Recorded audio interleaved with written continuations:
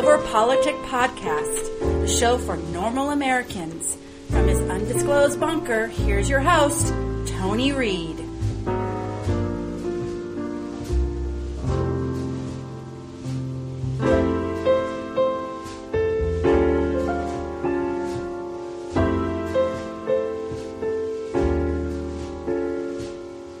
And welcome back to Flyover Politic Podcast. It is the 18th of December, year of our Lord.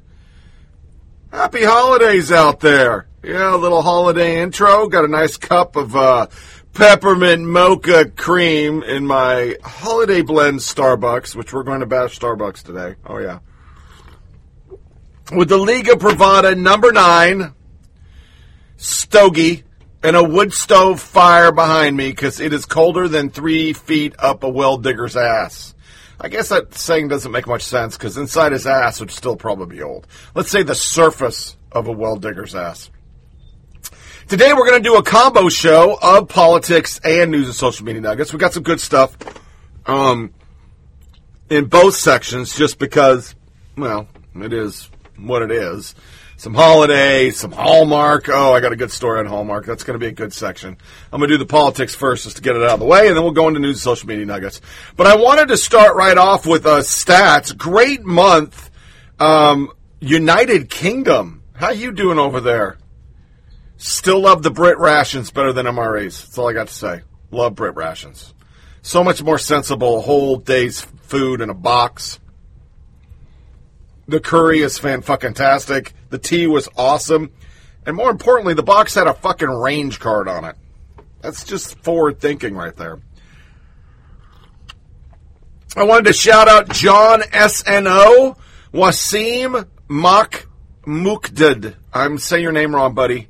You couldn't say my real name either, so don't take offense. Muqdad. And David Clark tore it up. Top city was Clarksville, Tennessee, with a whole bunch of listens. And I'm thinking it's my old next-door neighbor, and I thank you for listening, and I hope you at least got a couple chuckles, and it was interesting. Charlotte, North Carolina, and Onwald, Germany.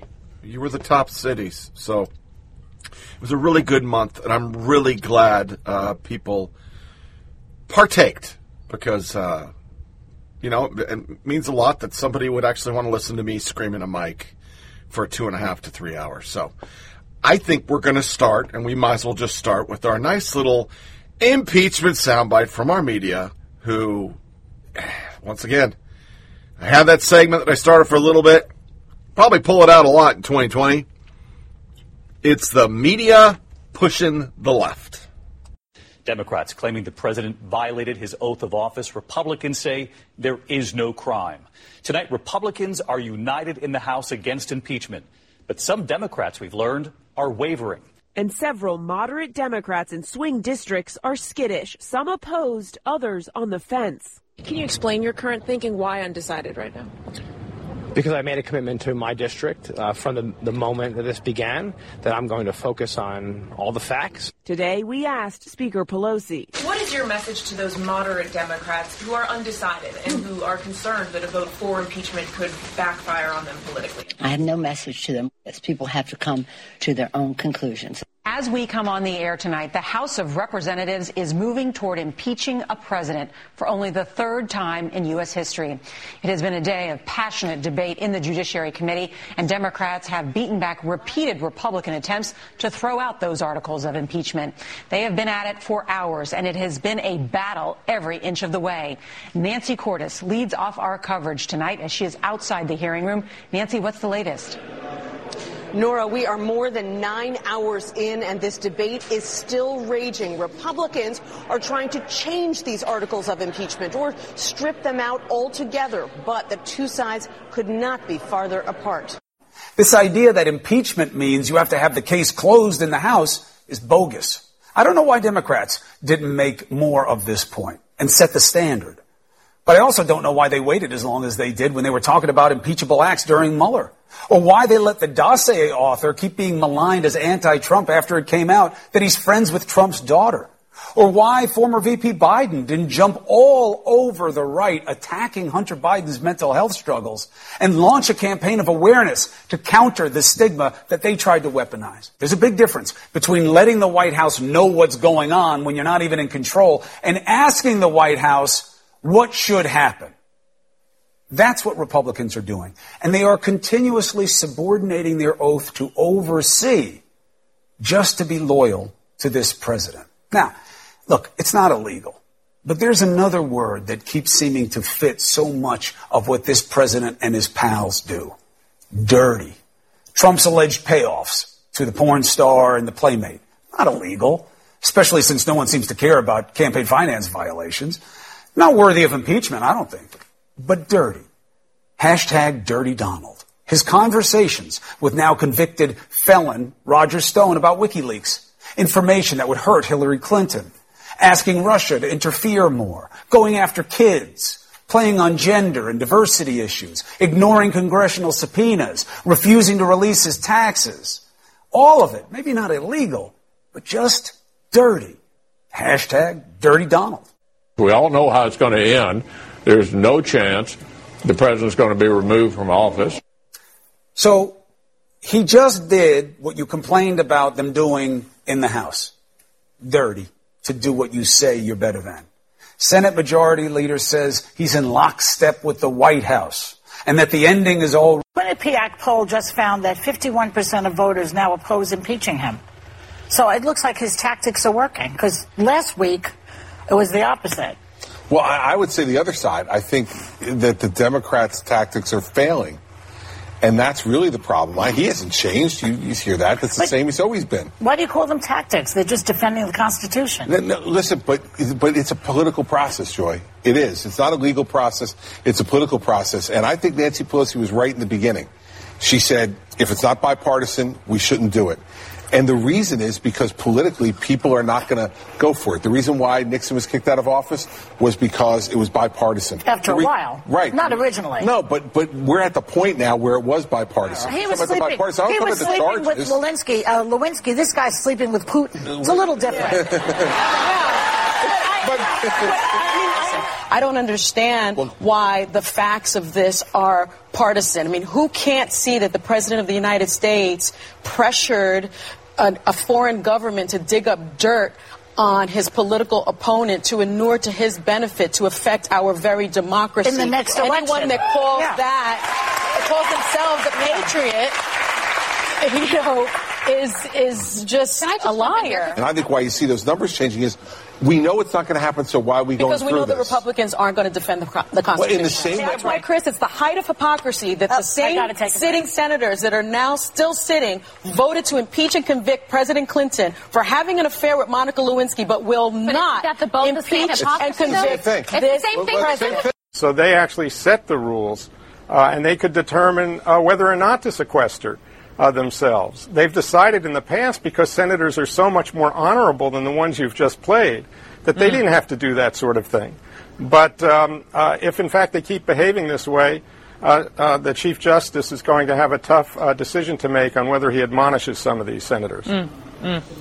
As we wait to see if that potentially does happen come January, John Dean, to you, sir, you throw out this idea. You say that the House shouldn't even send these articles to the Senate, that they should continue to investigate because, to quote you, the Senate is rigged. Can you explain that?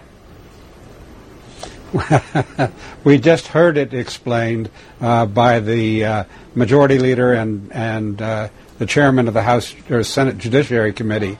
As the professor mentioned, there is an oath these men have to take, and women in the Senate, and it's to be impartial and do justice. That isn't a high standard. That is to not prejudge until you hear the evidence.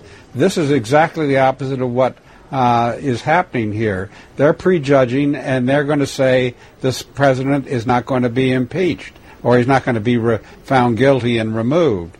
So I think there's a lot of leverage in the House with the Speaker. What happens is after they vote on the articles of impeachment. Then there are more articles or resolutions they vote on to send managers over to the Senate.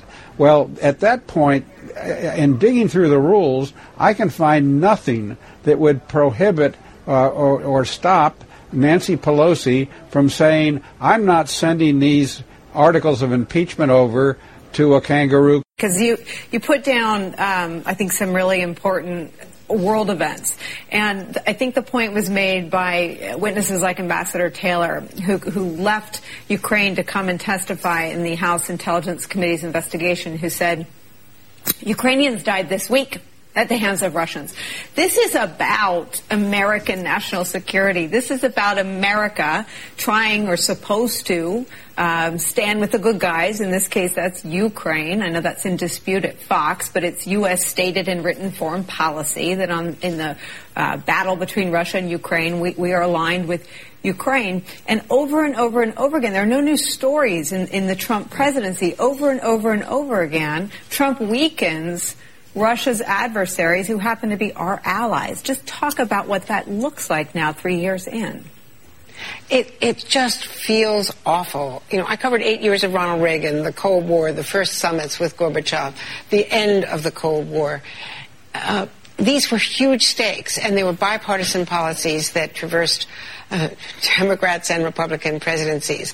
And to see now people like Lindsey Graham and others just completely folding and caving in on the issue of Russia, when there was bipartisan support for Ukraine and bipartisan opposition to... Never has history felt less consequential. The impending impeachment of President Donald Trump is, as news accounts and blaring newspaper headlines tell us, historic.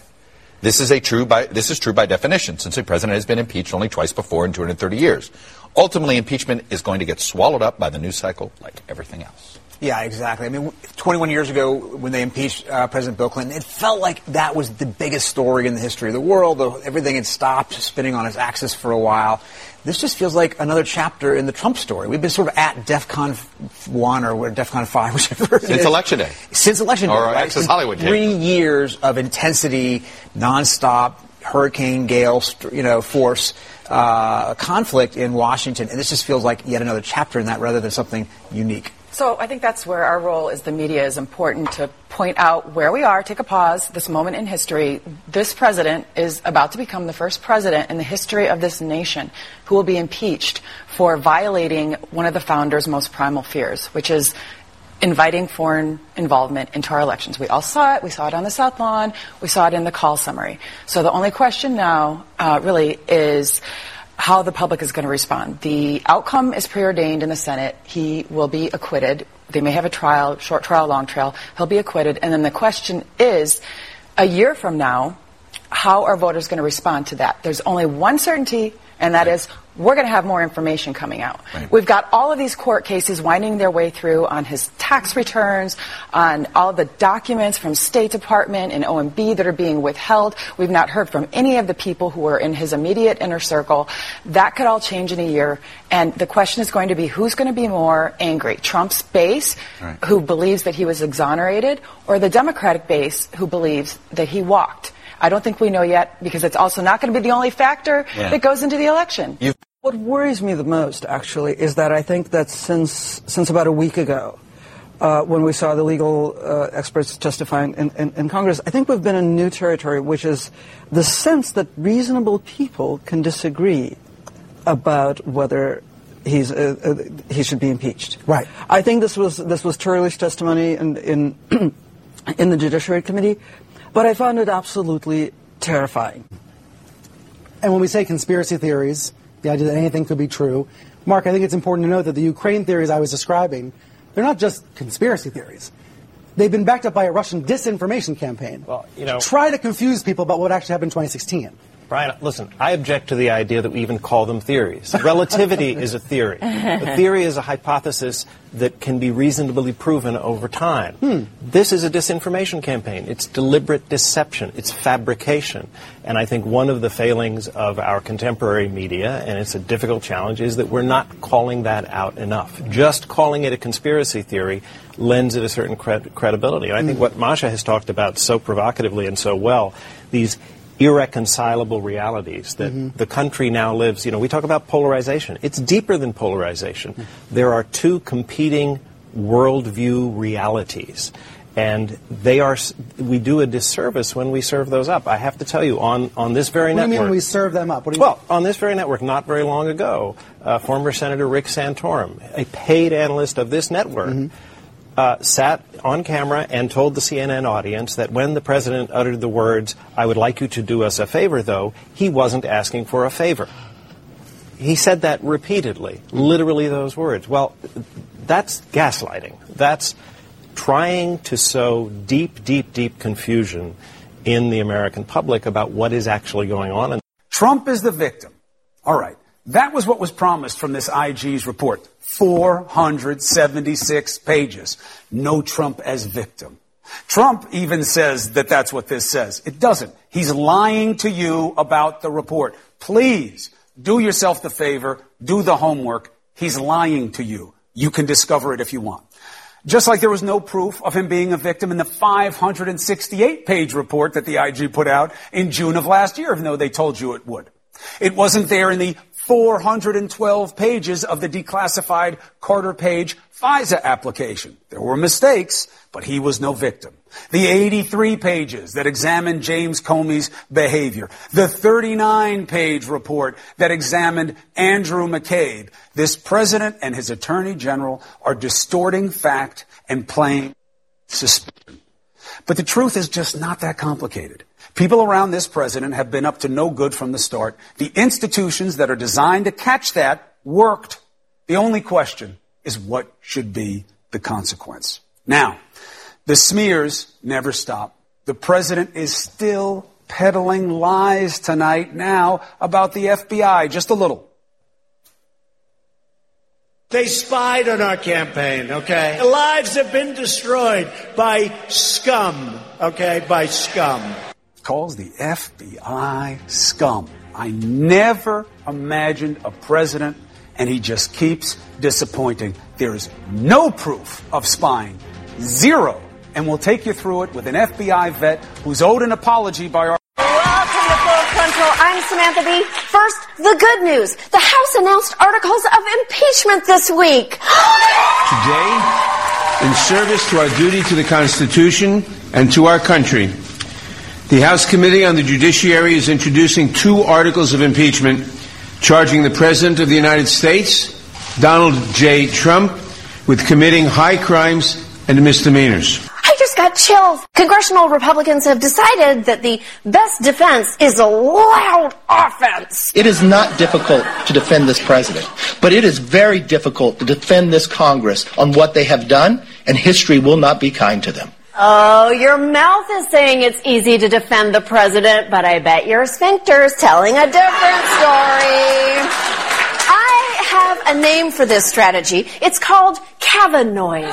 That's when white men who've done something awful shout into a camera at us until it goes away. The really disturbing thing about this strategy is that it kind of works.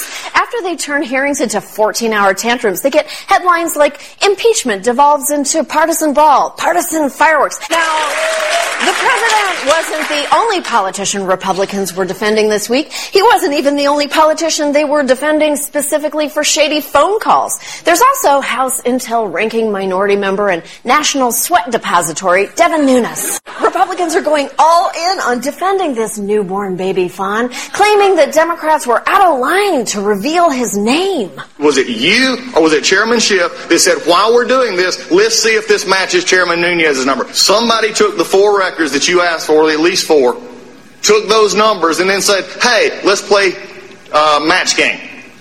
Who ordered the match game? Welcome back to the congressional match game. Question. Dumb Devin is so dumb, he just tripped on his own blank. Boner.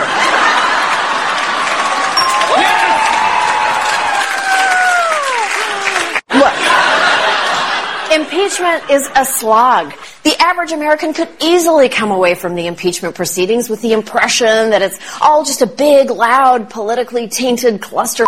And that is terrifying, since what it actually is a big, loud, politically tainted cluster. So I am begging you, pay attention, watch the hearings, read. You know, it's like 30 degrees in this basement. You know, it's starting to warm up. And if you've never smoked a stogie in the cold, it's extra special. It's just extra special. I just want to say that. So there's our media losing their mind. I love going back to the Washington Post Twitter page.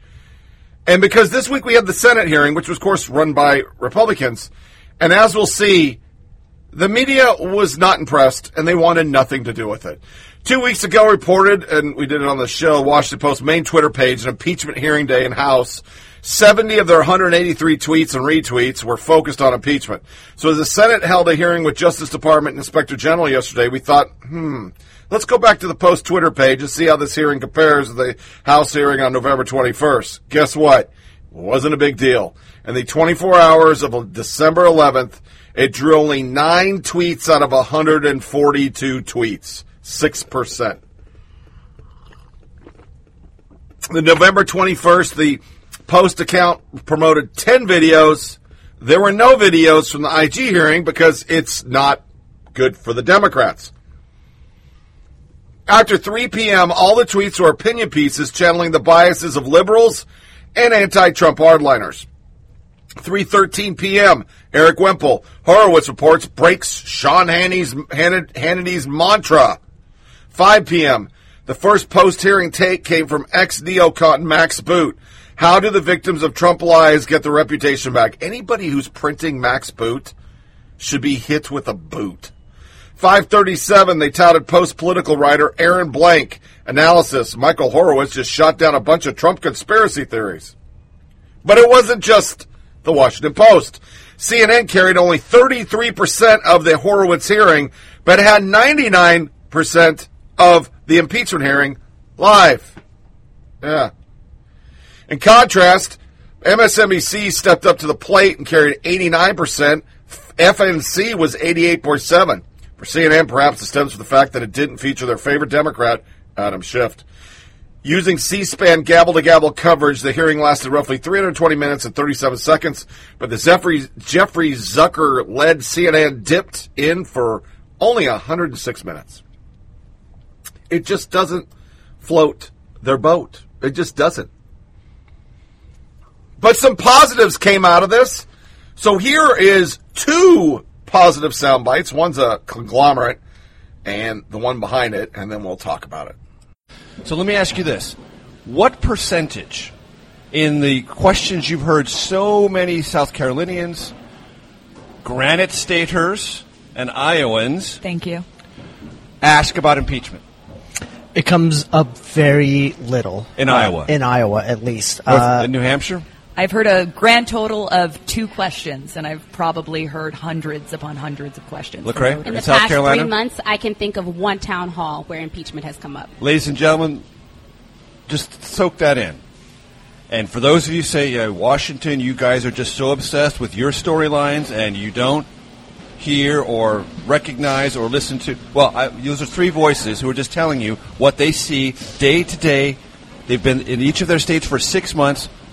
Fair to say, almost never or hardly at all, impeachment comes up. Hardly at all, yeah. There you go. It's always me asking. If we're going to talk about both sides and we're going to sort of make that comparison, I think we also have to compare the Senate vote before. You had so many senators that voted to not only impeach but also convict President Clinton for, perjuring himself. Yes. Many of those same people are still in the Senate. I cannot believe that they would vote to impeach and convict a sitting president for perjuring himself, and they would not vote to convict a president and remove a president who clearly wanted to use a foreign government for his own personal benefit to impede our very democracy. Right.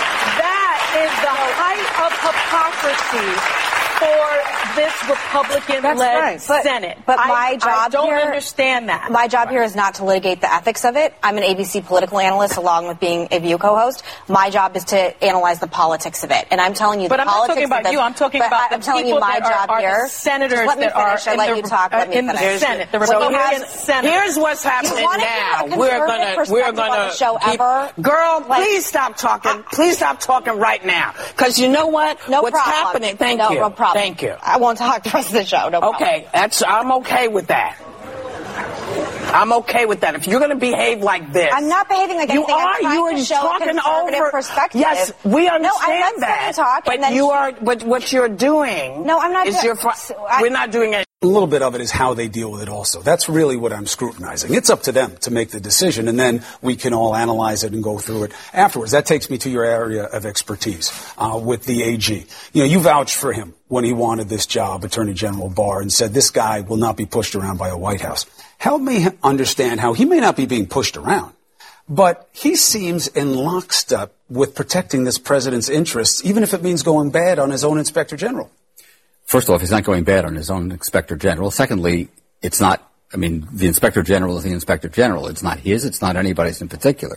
He's not obligated to walk in lockstep with the Attorney General, with the Inspector General. True, and a lot of people don't like their Inspector Generals.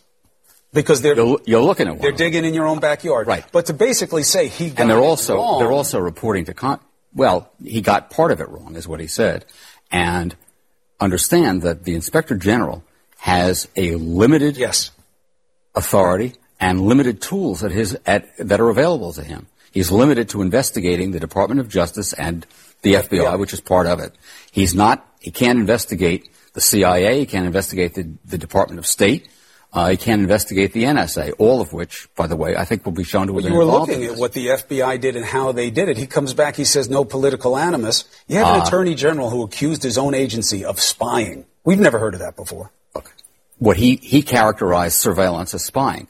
That's not an incorrect term. But you know they don't like the term. They take it as something that is done in a nefarious fashion, and they find that objectionable considering what they do to a citizen. If you take a look at what was done to Carter Page, who was never charged with any crime. I'm going to walk you through my logic, and I know it's clear that we don't all agree, but I'm going to walk you through my logic in an attempt to be transparent. And I knew from the very beginning that this was going to be a controversial decision, right? That was something I understood from the very beginning. But for me, it was something that was important to do.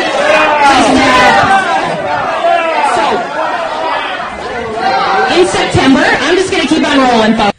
It's a problem for the media. It really is. It's no different than Mueller report again. I mean, we basically, people in the world outside the bubble, because that's the real world, you know, as we'll go into our gay shit today. Wow, man, one tweet. It showed most of America is me with like 400 or 500 retweets and likes. But these people believe their brain is the right brain. And if you don't think that way, you're automatically bigot. Bigot. I was a bigot, a Christian killing piece of shit. Even though I didn't talk about religion. But the bubble dwellers just don't understand outside of Washington, New York, Seattle, Portland, all down the coast of California. Nobody gives a fuck about the impeachment because they've heard shit.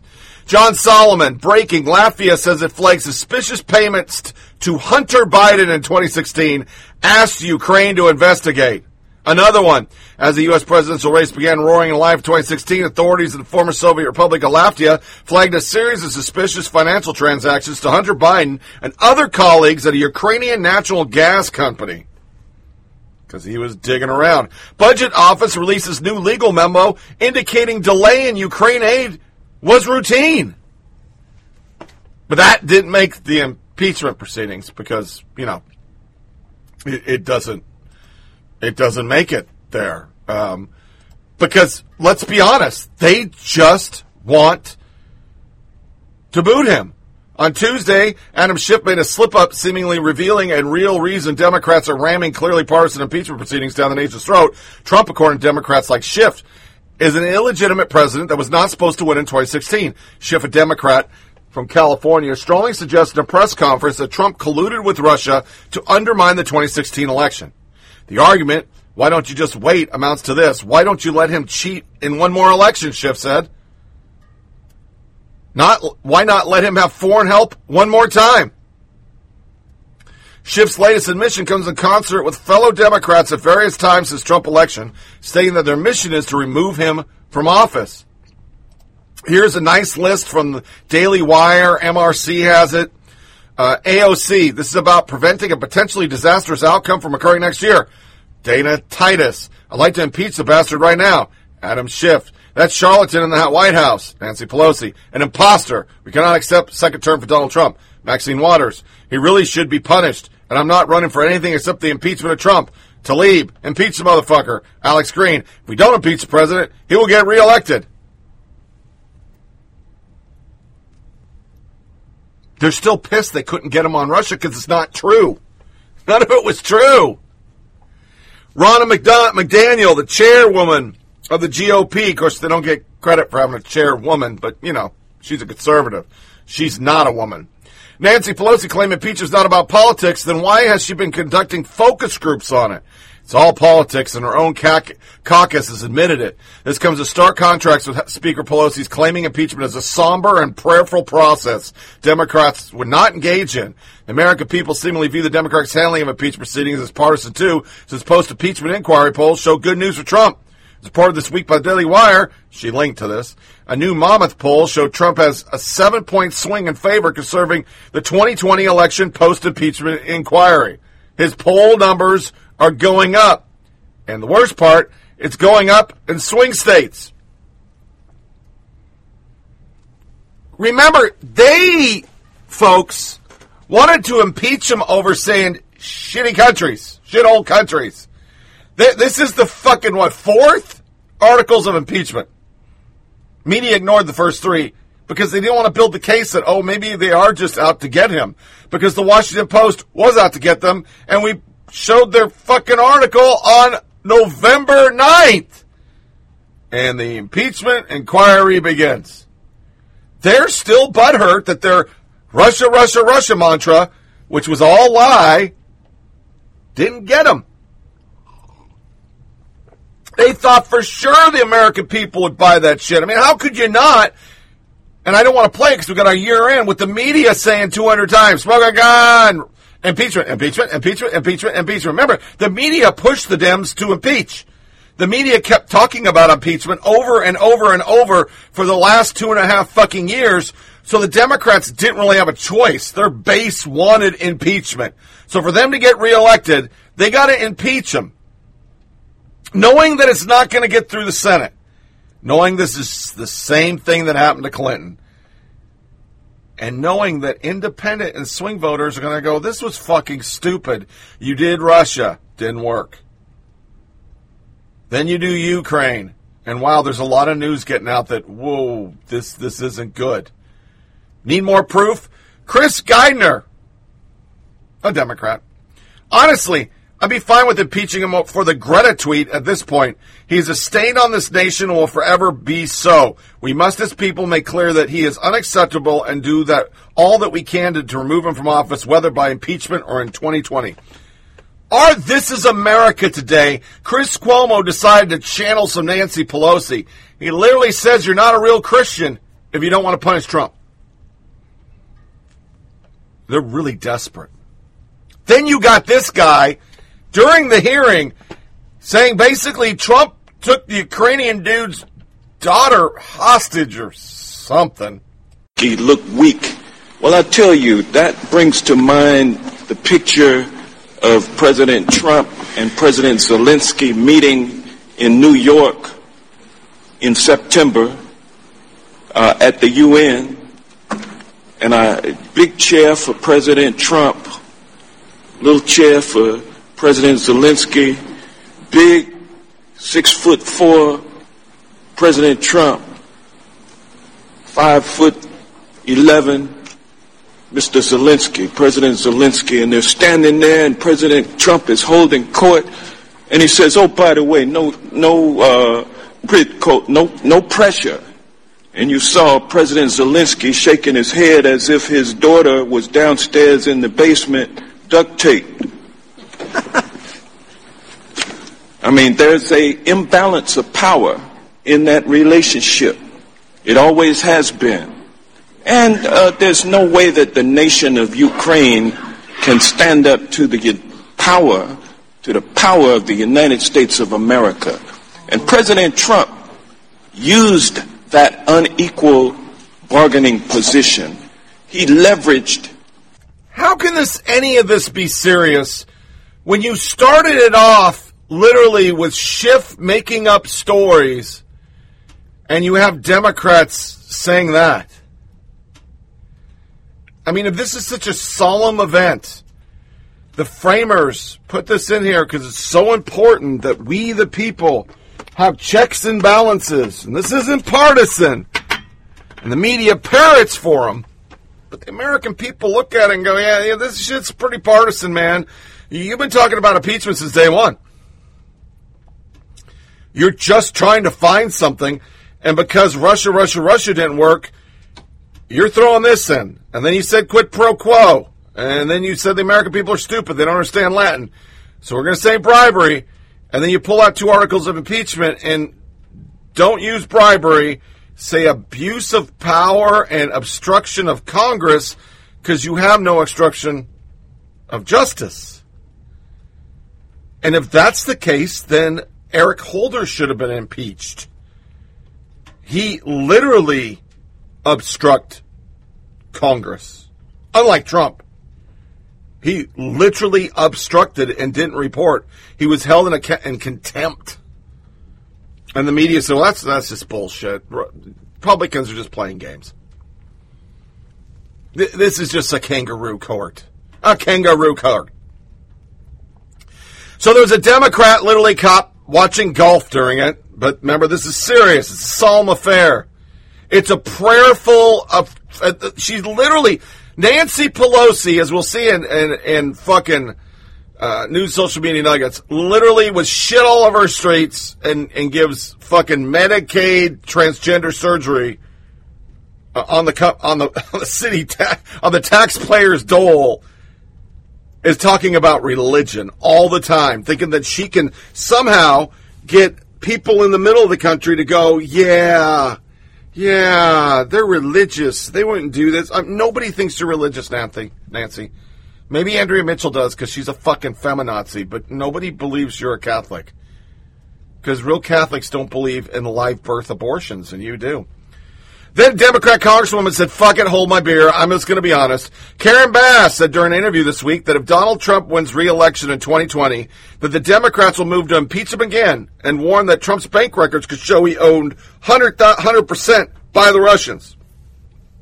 Bass made the remarks during a Tuesday interview on TMZ Live. Who goes on TMZ Live? Shortly after the House Democrats announced an article of impeachment.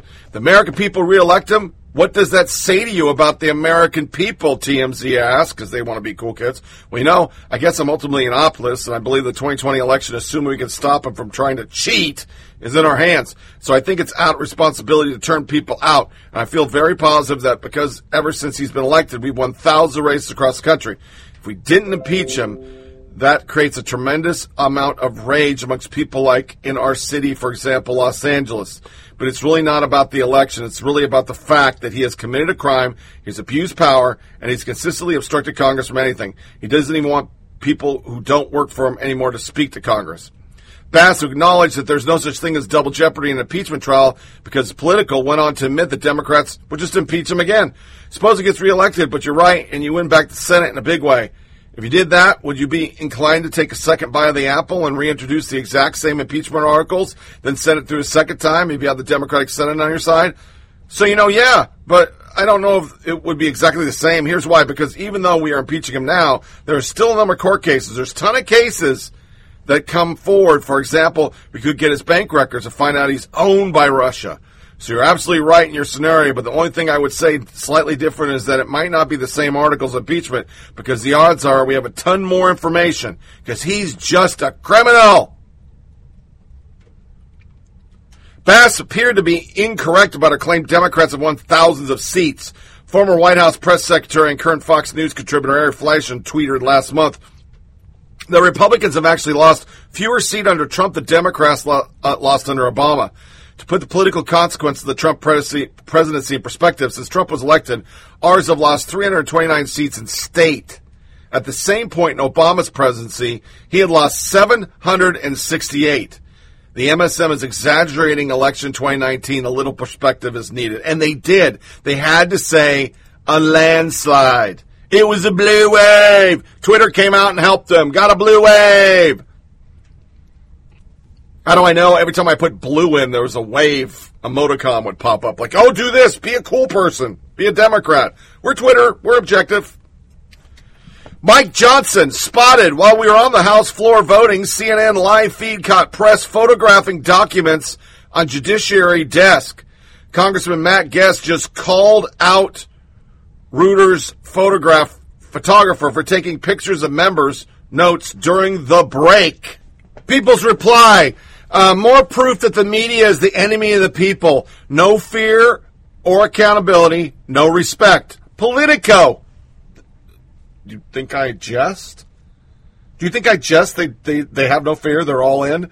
The journalistic juices are now flowing with the editorial pages of the Washington Post, Los Angeles Times, Boston Globe, Orlando Sentinel, Philadelphia Inquirer, and USA Today, all calling for impeachment of President Trump.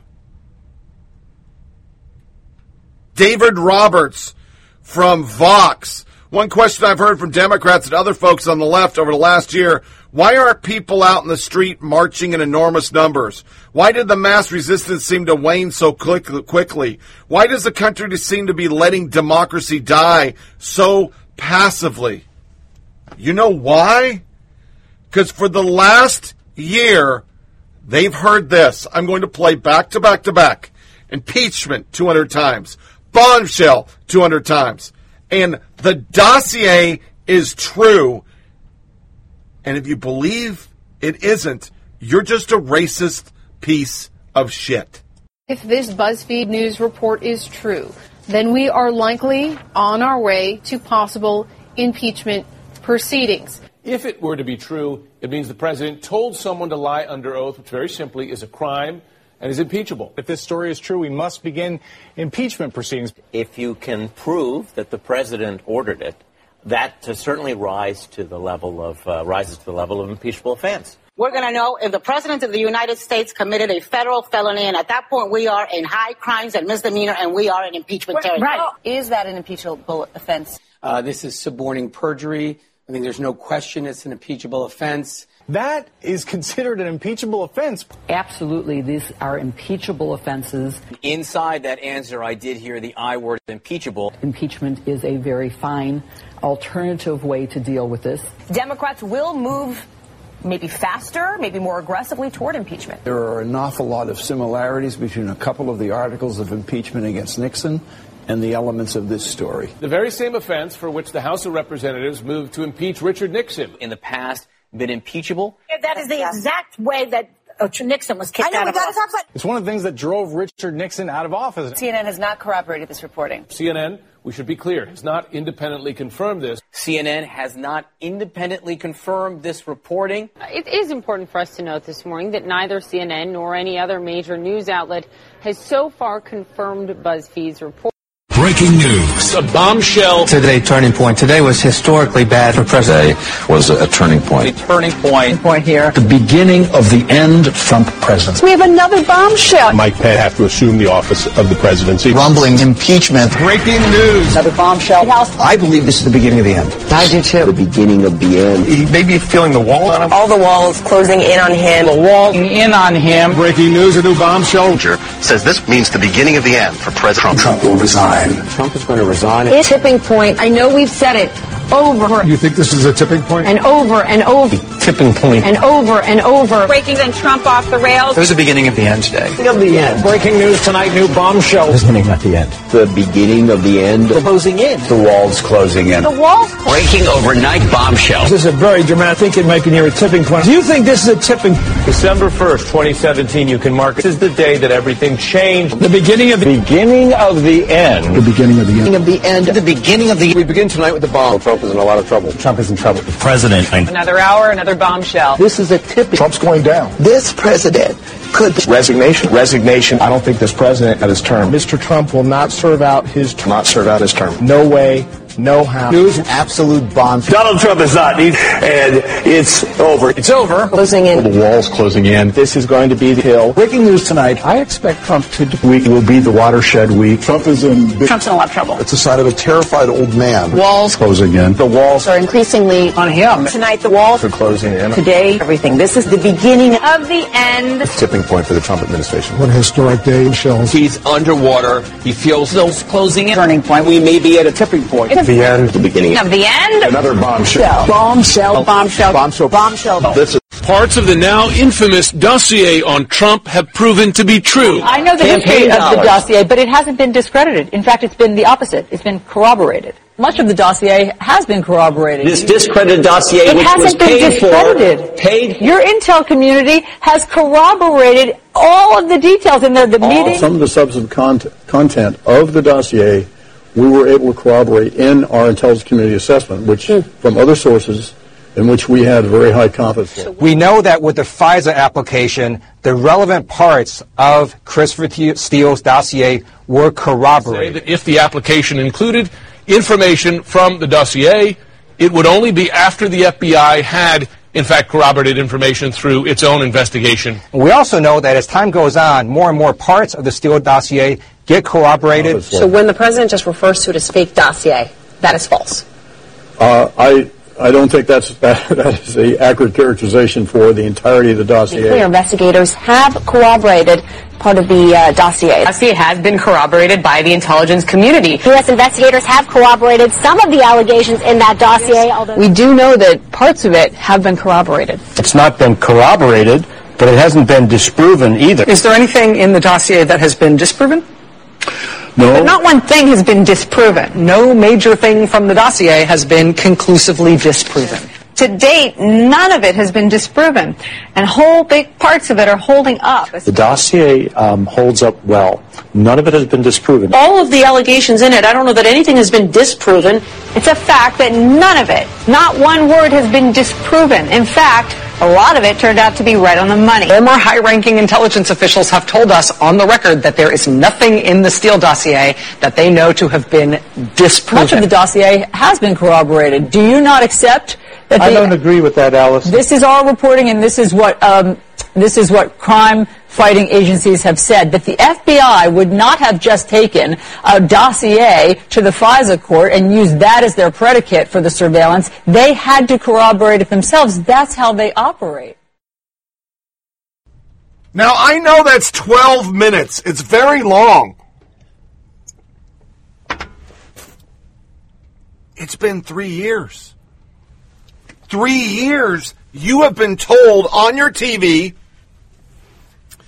smoking gun, bombshell, the media pushing for impeachment, the dossier is real, it's all real, it's all real, and then their own investigations prove it's not real, that it was never should have been used. The IG report says it was sketchy as fuck. They even got a FISA warrant to spy on an opposing campaign. You tried, media. You tried really hard. It didn't work. It just didn't work because you were just too over the top. You cried wolf so much for 3 years, nobody's in the street because they just think it's all bullshit. I mean, if the framers really believed that somebody would get impeached over a telegram, they never would have wrote it into the Constitution. That's the equivalency, or a letter back in that time period. I guess it would be a letter. They didn't have telegraphs. But a letter.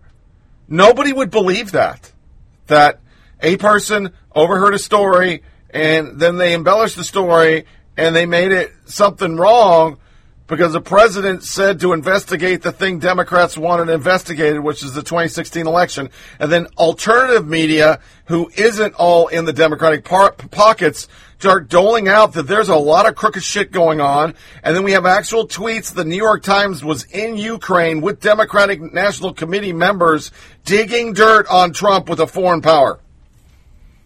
Politico reports that. During that time, they did not say the journalistic juices are flowing. It was online and it was dumped because we don't want to hurt the Dems. They are so clueless. I have some examples. Brian Seltzer. Our daily reminder that Fox and Friends has serious responsibility, and yet this morning Fox told the press that the dossier was made up.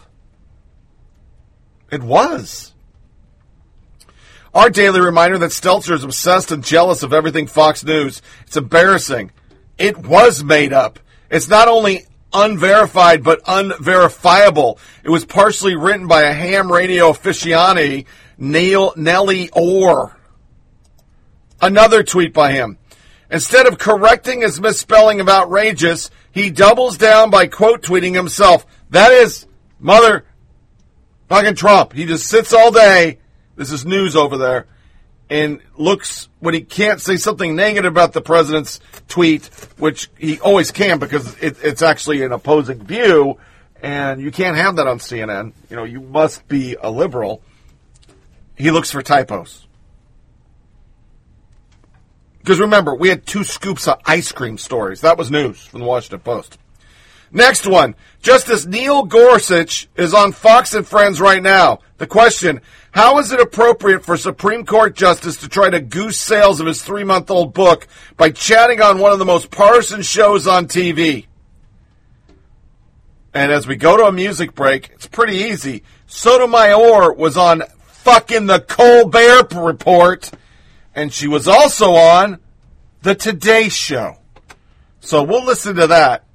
Do a Christmas music break and come back to more stupidity. The confirmation hearings of Supreme Court nominee Brett Kavanaugh are beginning today, and if confirmed, he will serve alongside our next guest, Justice Sonia Sotomayor. She has written 2 new books for children, The Beloved World of Sonia Sotomayor and Turning Pages. They're both about her life and the challenges she's had to overcome in meeting such success. Justice Sotomayor, Madam Justice, good morning. It's good to be with you. Good morning, Savannah. It's so nice to see you again. It's nice to see you, and I was thinking about your life. Of course, you worked so hard. You went to the best institutions, legal scholar, former prosecutor, former federal judge, Supreme Court justice. Did you ever think you'd be writing a book with pictures? Actually, no. But once I decided to do the middle school book, which one of my cousins who you might have met in my parent book, My Beloved World, Miriam, she talked me into writing a middle school book for kids. At that point, I figured, you know something? I want young readers, too, to know a little bit about my life. And that's where Turning Pages came in.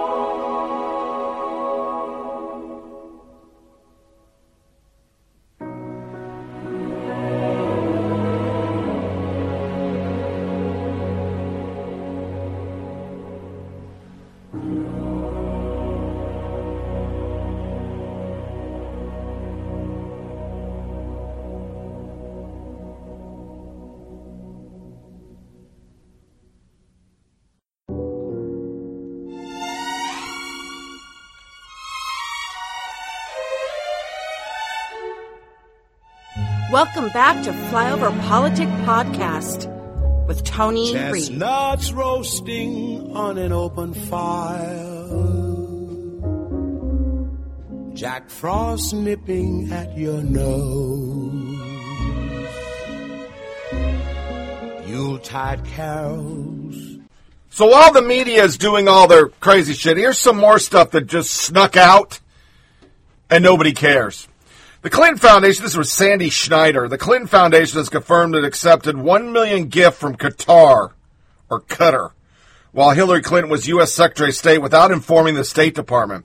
Story goes like this. Clinton Foundation has confirmed it accepted a $1 million gift from Qatar when Hillary Clinton was U.S. Secretary of State without informing the State Department, even though she had promised to let the agency review new or significantly increased support from foreign governments.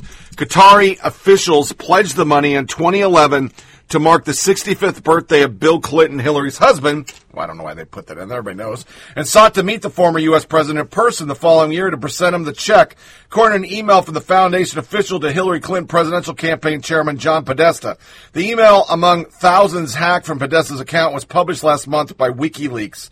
Clinton signed an ethics agreement governed by her family global straddling foundation in order to become Secretary of State in 2009. The agreement was designed to increase transparency to avoid appearance that a U.S. foreign policy could be swayed with money. Who among us has forgotten to report $1 million donation from the world's number one funder of international Sunni jihad?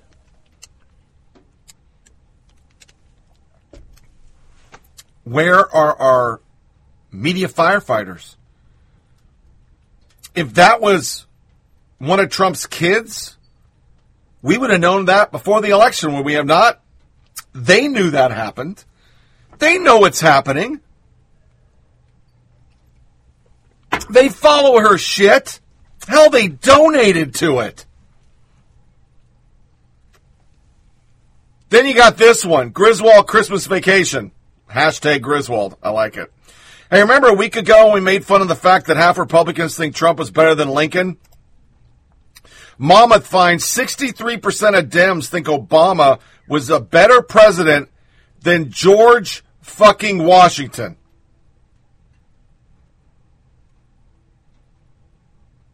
Then, by the end of the week, WAPO admits Republican famous memo on FISA abuse blasted by Dems ended up getting it right. They had to admit that the FISA abuse was wrong.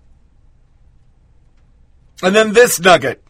Today's impeachment cheerleaders hated it back in 98. When this was happening to Clinton, these are some of the statements.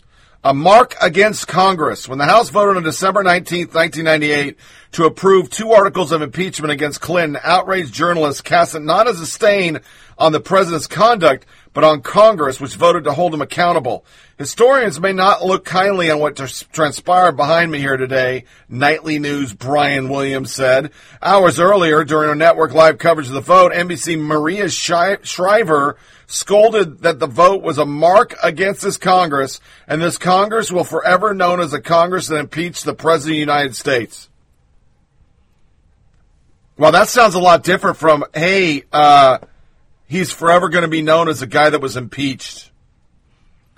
3 days later, CNBC host and Clinton fanboy Geraldo Rivera popped on NBC Today's show with NBC News under his name as his identifier and blasted away at the vote. It was a spiteful action. It was a legislative coup d'etat. Well, doesn't that sound familiar now? Next one, defying the public. Democratic campaign against President Trump has failed to budge public opinion since impeachment hearing began November 13th, with some polls actually showing a modest boomerang in Trump's favor. But 20 years ago, the public's lack of support for Clinton's impeachment was used by the media as a club against Republicans. According in polls, the public is really coming away saying, we are sick of it. Get over it. Lisa McRee, Good Morning America.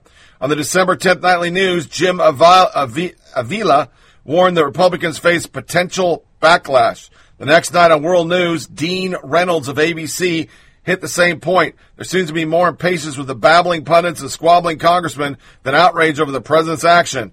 On December 13th of ABC's This Week, Cokie Roberts condemned the impeachers. But you can equally say the Republican Party has not listened to the will of the people on something that is so central to where the voters are. Interesting. Then they went on to say Republicans are disgracing themselves. It was driven by hate, yearning for an escape hatch, fight, Bill, fight. It just goes on and on and on. It is the forever bias that we have in our media. It's subtle sometimes, and it's like a hammer on this impeachment. Our subtle, judging time by its covers, cartoon, Scary Trump versus inspiring Dems. Liberals in the media will often say the bias in the eye of the beholder, but week after week, the cover of Time magazine portrays Donald Trump as an apocalyptic, nightmarish figure. Democrats, in contrast, are routinely featured as smiley, happy, reassuring figures, and while less and less Americans actually buy the weekly publication, the magazine still impacts the public debate as it featured in media outlets and seen in the grocery store. It's no surprise that Time chose teenage environmentalist Greta Thunberg as 2019 Person of the Year, but this issue is no aberration. Media Research Center analysts looked at every Time cover since Trump took office in 2017. The magazine has portrayed the president as a dictatorial monarch, something I should probably be able to say easily, someone screaming with his hair on fire, and man literally drowning in the Oval Office. In comparison, Time covers of Democrats have featured smiling, optimistic Bernie Sanders, a forward-thinking Elizabeth Warren, and a flattering picture of AOC with the headline, The Phenom. Take a look at the video montage of the covers and see the bias in action. And I won't. Here are just some of them. Nancy Pelosi, the persistence of Nancy Pelosi, just singing in the rain. Trump walking around in the rain with the impeachment thing. Nothing to see here. That cover with his hair blowing. It's a real picture of him. They just altered it. Stormy, in deep with him swimming in his office. A picture of King Me. Him looking down at the little girl. AOC, so heroic. First Family, Pete Buttigieg and his gay husband. I have a plan for that. Elizabeth Warren squinting her eyes as I'm going to get it done. Bernie Sanders looking up like he's fucking Stalin. The test case. Joe Biden smiling. Mueller's Most Wanted was one cover for the impeachment. Is Truth Dead is another. Quid Pro Dough is another. My Whole Life's a Bet is the final. It's that subtle bias. It's always there. It's so bad that non-conservative street artist Sabo, I never say his name right on the show, trolls impeachment hoaxes. Adam Schiff is cancer. He went over to one of those American Cancer Society billboards, covered up cancer victims, and put impeachment hoax this year, 415,949 and counting. Adam Schiff is cancer. I mean, really, just for a second, think about it. Could Republicans do this? Could they have done it during Obama's reign?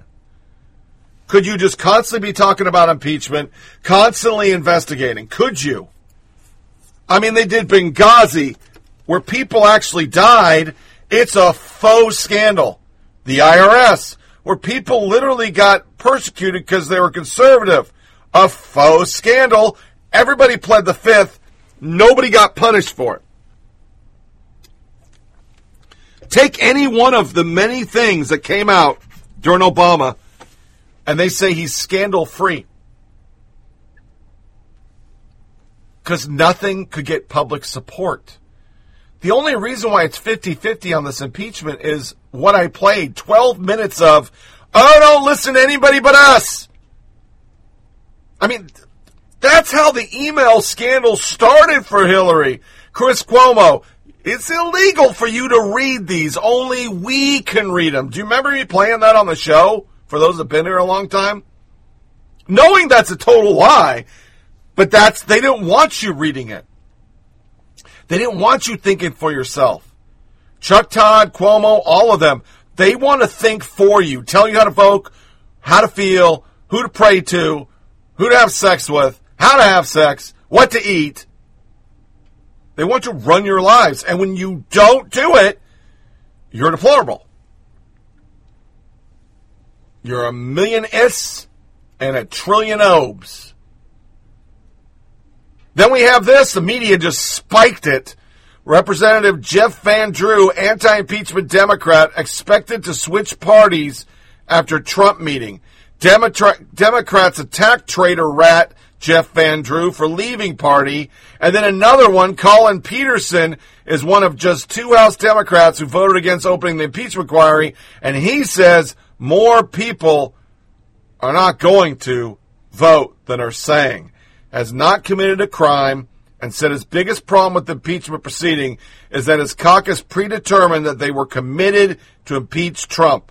And now they've spent a year trying to figure out how they can make the case. That's backwards. I just don't agree with this. This is dividing country for no good reason because he's not going to be thrown out of office. Why are we doing this? And then this broke on Politico. Amid rising opposition to impeachment, new Democrat strategy emerges: withhold impeachment articles. They just took the break to go home and test this shit. And as you heard in one of those sound bites, even Democrats are going back to their districts and people are going, what the fuck is this? The framers never envisioned impeaching somebody over a fucking phone call that nobody should have been listening to. But if that's not another sign of the deep state, I mean, they literally are working now to find anything they can to get Trump because they just don't like him because he wants to change things. That's my only assumption. Yes, he's embarrassing. Yes, his Twitter account should be shut the fuck off. But you just can't impeach the president because you're upset you lost. And that's exactly what Democrats are doing. So, that's our political section. We're going to go straight in, without a bumper, to military quarter.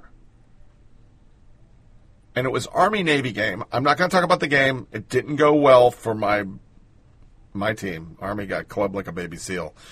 But I love me some Spirit videos.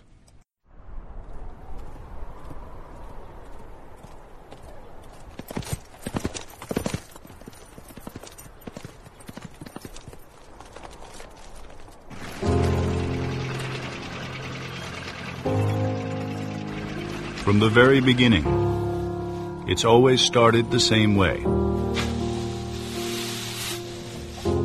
For every one of them. Across generations. Across eras. Across history.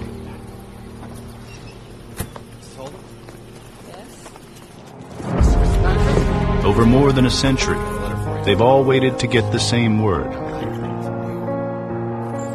To get word that they've been chosen. Chosen to sacrifice. Are you kidding me? To dedicate. There's a letter. To serve. Dear Mr. Elliott. Dear Mr. Yi. Dear Mr. Holden. You've been selected for a mission. And authorized to report to the United States Naval Academy. United States Military Academy. On 9th of July, 1960. 1921 on 12th July, 2001. Annapolis, Maryland. West Point, New York. So proud of you, son. Are you sure about this? Yeah. You hear that? Boy's going to be an officer in the United States Army. Only they know what it feels like to be a different kind of kid. The kind of kid willing to risk life for country. So many people ask, why would he ever commit to going to this type of an institution? It's scary as a parent. It's something I think every parent thinks about. But you're proud of them on the other hand, you know.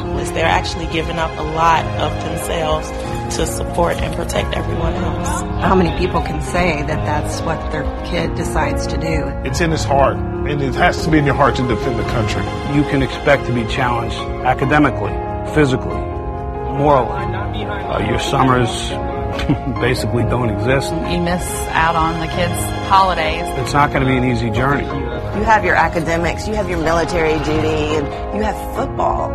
Yes, it is just a game, but a game that epitomizes everything they're here for. It's the only game that everyone's playing in it. They're willing to die for everyone who's watching it. Since 1890, the Army-Navy game has embodied the timeless commitment of a group of young men and women to the nation and the ideals that both academies serve. War heroes, presidents, and Heisman winners have all graced this stage. Enemies for one day, who know their calling will unite them when they leave the field. Just as their stories do, wherever in America they began. Edify, New Jersey. Chicago, Illinois. Phoenix, Arizona. Nashville, Tennessee. Our son is Jackson Pittman. James Nautical, number 19. Johnny Trainer. Number 6. Andrew Wood, number 61. Go Navy. Lead Army. Fort Atkinson is cheering for you. Come on, Park, you got this. Back to back. We can do this. Kick some butt. Go Army. Lead Navy. Go Navy. Lead Army.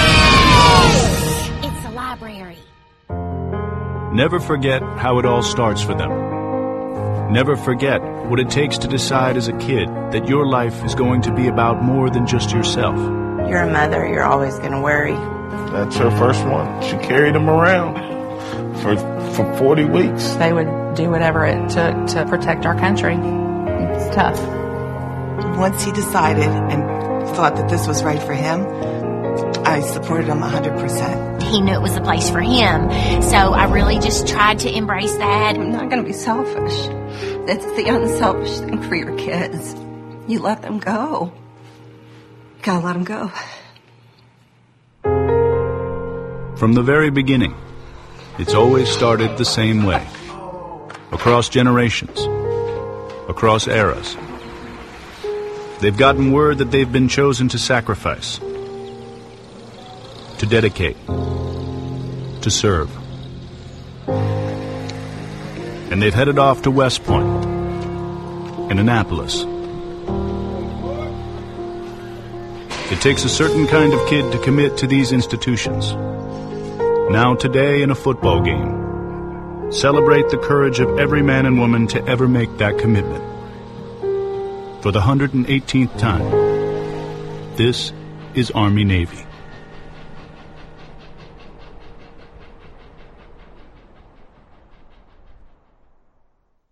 That, of course, was the intro to last year's game. This year's one was okay. It wasn't really noteworthy. I wanted to play some videos the Spirit videos, and my favorite one was unfortunately unable to be attained. I can't find it.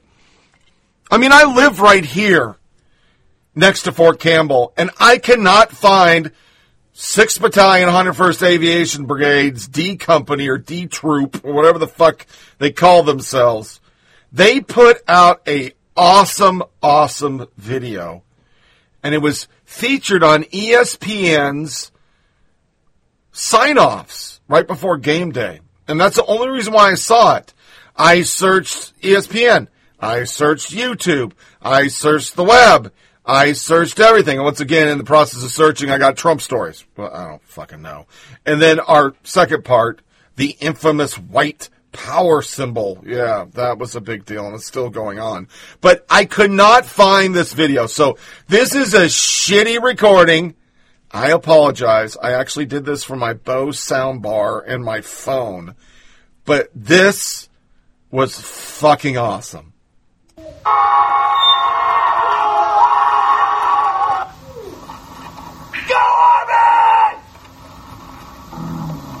Beat Navy! Go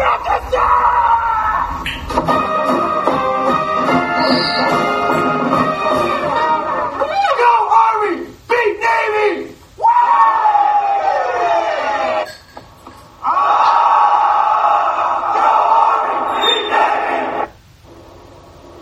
Pretty good. Whatever energy that guy has, I need it. So, sir, we salute you. We salute you at your effort on that sign. We were worried because we knew the Naval Academy was going to be creative, and the Navy folks were going to be so good. excited. But our Army was great. The Army's won 3 straight. And much like you've won every week of sign-off? Not every. I mean, yeah. Army, I'm going to crown them this week. Well, you want to make a prediction? No, I just crowned them the sign-off winner. I think Navy's favored by like 10.5 points. I think it's going to be closer. I think that's how upset's going to happen. Is fuller if the Naval Academy. All I know is that game day is next. Go That's Navy. a fact. Go Navy. Beat Army. So the premise, I could not see his rank. It looked like an E7, E8, maybe a first sergeant. It was so hard to see. He's running in front of all the brigade headquarters on the 101st. So the first one's Bastogne, then he goes to strike, and then you hear Rakkasan, which is my combat brigade that I fought with. And by the end, those people are, she yells Rakkasan, but she doesn't know what it means, but it's the motto. And it was such a great video, but nobody played it again. I couldn't find it. They played a shit ton of this one, and I gotta admit, it's pretty good. So let me play 2 together. We're gonna play Old Town Goat. You knew somebody was gonna do it. And then last year, the Army put out Alexis from the counter cyber some fucking geeks with computers. It's a pretty funny one. So here's 2 back to back.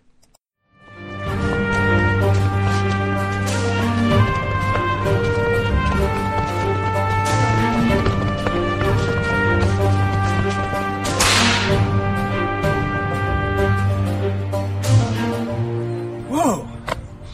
Boss, I'm flabbergasted. Why we stop? When you see a squid running that fast, you just gotta let him fly. Yeah, you're right.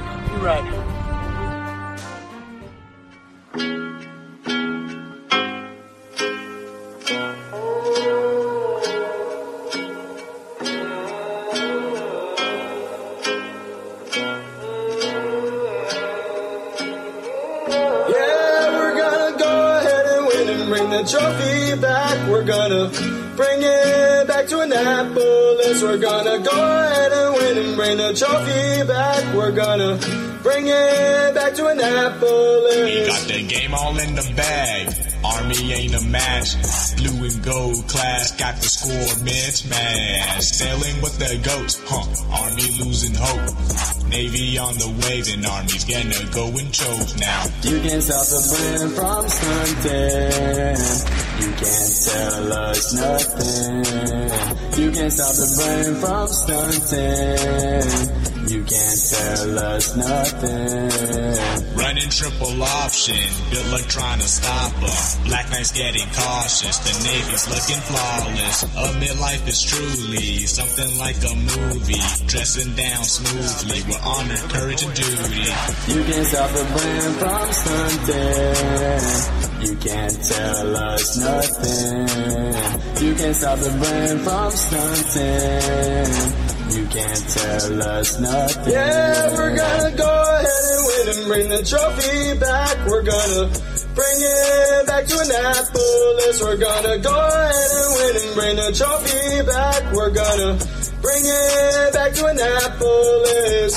Naptown, come around, live like a midshipman. Shine your shoes, iron blues, uniform dripping. Army's got a habit, losing games and stolen trophies. Riding for the brand on December 14th. Got no stress, Army's team's unset. We got a Malcolm, man, and he's crazy fast. Can't wait until we win and bring that trophy back. We're gonna bring it to Annapolis. Yeah, we're gonna go ahead and win and bring the trophy back. We're gonna bring it back to Annapolis. We're gonna go ahead and win and bring the trophy back. We're gonna bring it back to Annapolis.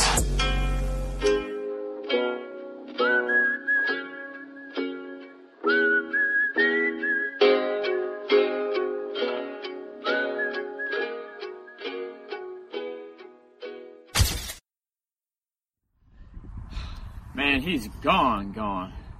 That boy fast. Faster than Malcolm Perry running the football down the field. Bro, we got better luck getting in the Navy than we do catching him. I'll fly 4 times. Me too.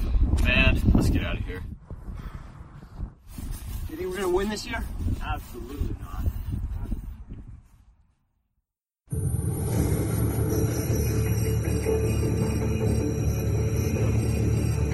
Okay, I'm in. Roger, sir. All right, team, hey, we're going to go on a 5-mile run to get warmed up. Hey, where's Navy? Hey, you guys start off on a slow jog. Let me get Navy. All right? All right.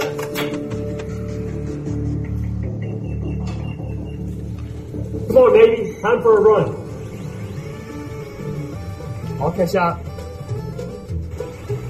Hey, Alexis. Yes, Chad. Order me the Friday night special. Ordering a Hawaiian pizza. With extra pineapple from Grant Hall.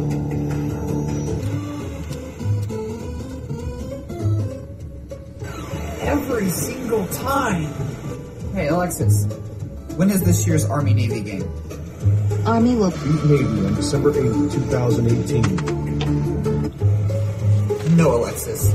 Army beat Navy the last 2 years. There is no way that is happening for a third year in a row. Army will three-peat Navy on December 8, 2018. Alexis? Three-peat. Three-peat. Three-peat. Three-peat. Three-peat. Three-peat. Alexis. Three-peat. Three-peat. Stop. Three-peat. Three-peat.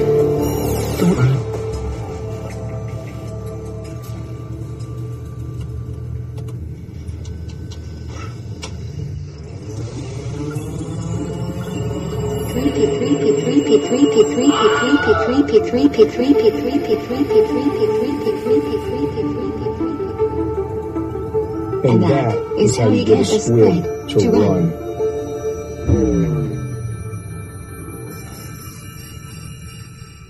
Which brings me to the article, 10 Funniest Army-Navy Spirit Videos. This is from military.com. Number 1, Army Leads from Up Front. It's a short film.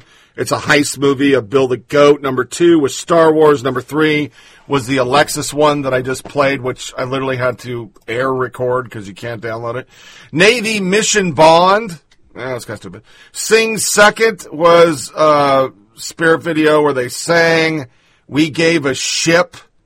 Operation Calamari from the Army. Game for Real Players. Army was Child Play. And still one of my faves, and I hate it because it's the Navy. Look at Me Now. This is a pretty good one. Naval Academy. More like nasal cavity. Blow you out when I have a cold. You think you look so fresh in your blue and gold? Army gold and black. That's where it's at. Yeah. Football team gonna attack. What? Why you hating from outside the yard? You can't even get in. Leg up. Cause I'm feeling like I'm running and I'm feeling like I gotta win today. Run away, gap A, gap B, gap C. Tricking y'all, throwing hard on me. Secondary, taking rental, stop, please. See, they really wanna stop me. Fourth down, no way, can't block me. Face down like a little bit of hockey. Touchdown like a 22 Osprey. Every time we play Navy, gonna win it, never sinking, never only gonna swim it. Everybody hoping on me, get a grip in Navy, never choking on me. Always slipping and it's always fitting, never gonna win it. Da-da-da-da. Then we gonna blast them like a rocket and I'm plugging like a sucker. That I call the cause when Navy coming knocking and we pop on with the block and Navy defenses are coming on me. Pass it up a run and Navy something like a stock team. And we win it 12 straight, and we gonna win again. Come on, Navy, celebrate. Don't be worried about the trophy, cause we gonna keep it safe. CSC is ours now, so you better save face. Then we landed on the carriers and taking off the Harriers to full speed ahead, breaking through the sound of barriers. Army old line, Navy back with the sack. I'm on one, you Santiago, better watch your back. Running over lines like a kid with a crane, and we block it till they drop and push it back into the stance. Run high till we fly, and it's such a wave ride. Cody P getting heated, pulling all out of fire, and we never selling wins, so you better not be buying. Thank you very much for trying, laughing hard until we dying. Kinda hard to keep it locked on face when your quarterback's crying.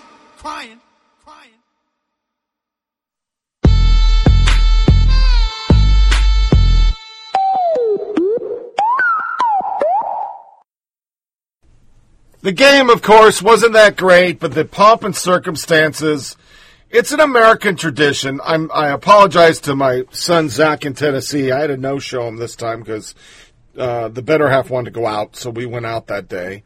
And I got to admit, I thought that's how we'd end it. But instead, it's more of the same. Out of the investigation at the nation's top military academies. Students from both West Point and the Naval Academy under scrutiny for flashing what looked like a white power symbol on live TV during the Army-Navy football game. Stephanie Ramos is here with the latest. Good morning, Stephanie. George, good morning. The play from the Army-Navy game, football game in Philadelphia Saturday, is getting the biggest reaction. West Point Military Academy staff and Navy Academy officials are investigating this moment right here where cadets at the game flashed this hand gesture, which is widely known as the white power symbol. It happened as an ESPN broadcaster was reporting live during the game. At least 4 cadets put up that symbol. Now, West Point is releasing a statement saying West Point is looking into the matter. At this time, we do not know the intent of the cadets. Now, the U.S. Naval Academy is also out with a statement saying it is also investigating and will hold those involved accountable. So this symbol, there might be a different meaning at the military academies than what we normally see over the internet. Right. I mean, this is a familiar symbol. It looks like the OK sign, but since 2017, according to the Anti-Defamation League, the white nationalist community adopted that sign, signifying white supremacy. So again, the schools are investigating. The cadets have not been identified, so it's unclear what their actual intent was. Stephanie, thanks very much. Controversy on the sidelines of the Army-Navy game. President Trump attended the rivalry in Philadelphia, taking the field for the coin toss, but it's what happened before the game that the military says it's now investigating. West Point cadets and one Annapolis midshipman captured on camera flashing what appeared to be a white supremacist hand sign during pregame festivities. Now, this is social media here of the signal. It resembles the OK sign with the thumb and the forefinger joined together in a circle, the remaining 3 fingers splayed out behind in the shape of a W and a P, presumably for white power. It is viewed by groups like the Southern Poverty Law Center as a white power sign. The gesture, though, is also used in the so-called circle game. It's a kid's game where someone holds a sign below their waist, and if someone notices it, then the person making the symbol is able to punch the person who noticed it on the shoulder. Military officials say the intent this time is unclear. Joining me now to talk about this, Malcolm Nance, author and MSNBC contributor. Malcolm, you're a Navy veteran. What is your take on all of this? Yeah, I'm an old Navy veteran. That's bad for this whole take since I'm a chief. And let me tell you, as an old chief, I take a very dim view of their behavior in front of the camera. I cannot tell you whether it was a white power symbol or whether it was the, make you look game. One of them appeared to be the make you look game. The other one didn't. But you know what? I'm going to leave it to the Commandant of West Point and the Commandant, the Commander of the U.S. Naval Academy, who, believe me, they are going to be going through this with a scythe.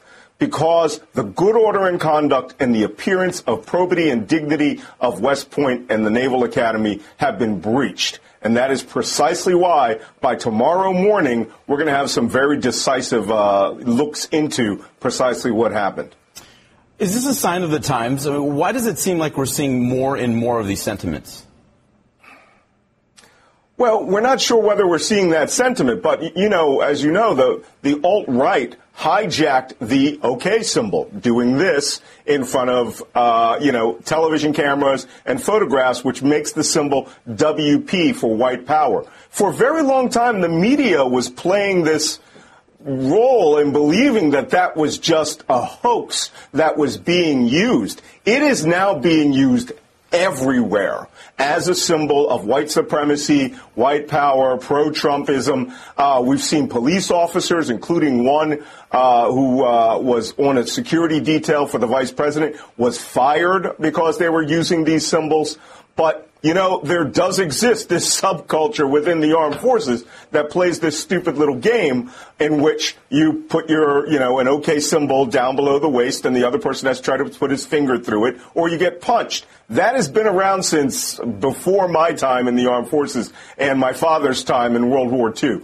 But what we're seeing now is you may be seeing people who have, not doing good order and discipline in the ranks, but you may also be seeing people who have an opportunity to present a white power symbol. And again, we are not going to be the arbiters of this. The armed forces are, and they are going to take an extremely dim view of it. And every single player, anybody who's ever played basketball knows, too, that's also a sign for the three-pointer, so it's, like we said, it's all about intent here. Going back to those students, what disciplinary action do you think that these students could possibly face?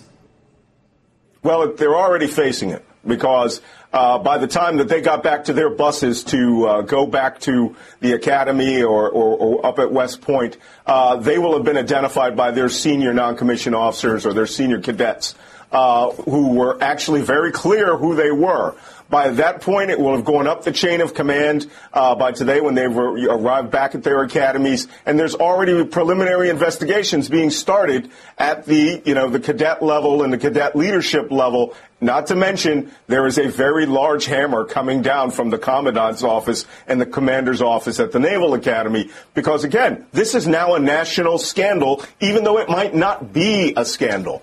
But, you know what? We're going to find out, and all of their senior non-commissioned officers, senior ranking officers, are going to be coming down on top of them like a ton of bricks because they have disgraced the armed forces, whether they were just, as we say, lollygagging and playing around, or whether they actually had the intent to make that symbol in front of a national audience. All right. None of them had any courage to stand up to him. And now we have an investigation of U.S. military cadets, Navy cadets, giving what appeared to be the symbol of white power, the upside-down OK sign, and making sure it got on TV. And and the Southern Poverty Law Center views that upside-down OK symbol as a hate symbol. It means white power.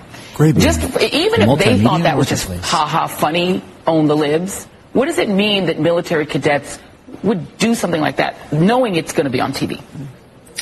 It means that they should be dealt with swiftly and harshly, investigate what they were intending to communicate. But, you know, Joy, I apologize for the Grabian soundbite, but there's nothing I can do. There's no way to get that file. And, of course, I had to have Race Hustler, Joy Reid on it. Greg G. People who think cadets were throwing up a white power sign and not playing the circle game are fucking morons. Seems like a big jump to conclusion. Looks more like the made you look circle game. Hands are positioned down instead of up. Than an OK sign, which some co-opted and trolled into white power symbol. Maybe someone should ask what they were thinking before melting Twitter down. USA Today is now accusing military students of the Army-Navy game of flashing a white power symbol. Since it's an upside down, it looks more like a gotcha made you look circle game than it does the OK sign, which some have tried to co-op. And you can see the picture. He's got his hands upside down. Jerry Dunleavy.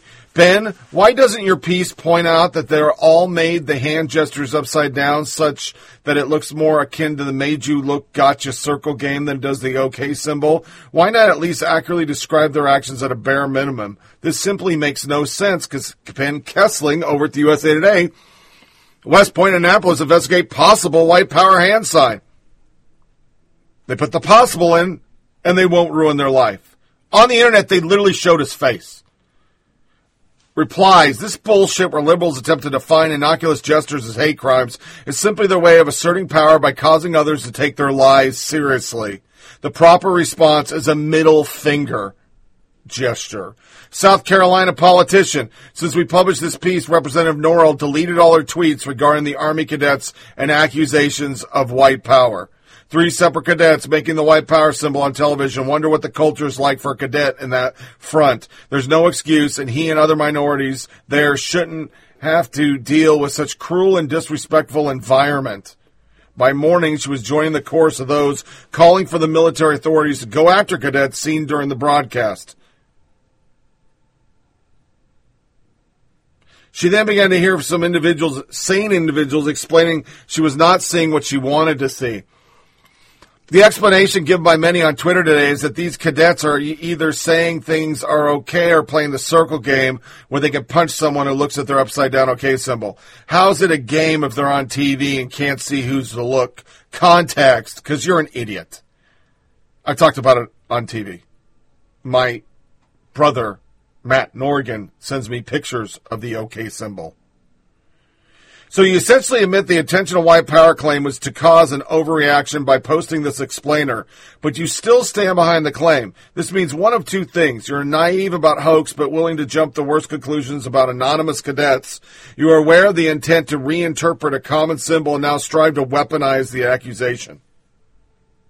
She even went into the 4chan hoaxers hoped media would overreact by condemning a common image as white supremacists. By 2019, at least some white supremacists seem to have abandoned the ironic intent and used the symbol as a sincere expression. Oh, did you talk to them?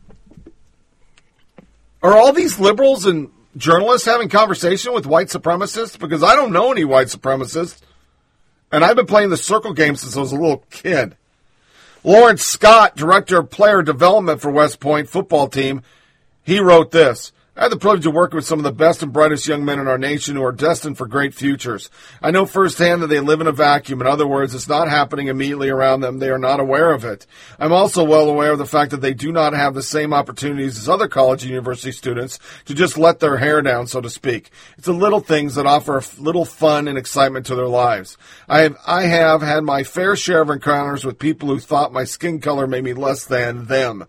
I will be the first to say that racism and white supremacy ideologies should no place in our military or our nation. However, to immediately assign meaning to a gesture made by a young cadet midshipman without consideration of their disposition is irresponsible. It's quite frankly unfair to immediately assume such a disgusting thing about an individual. It's a game these students play, white and black alike. I see it almost every day. They've even gotten me with it before, as I mentioned. It's the little things that offer a little joy and excitement. Don't assume the worst of our best.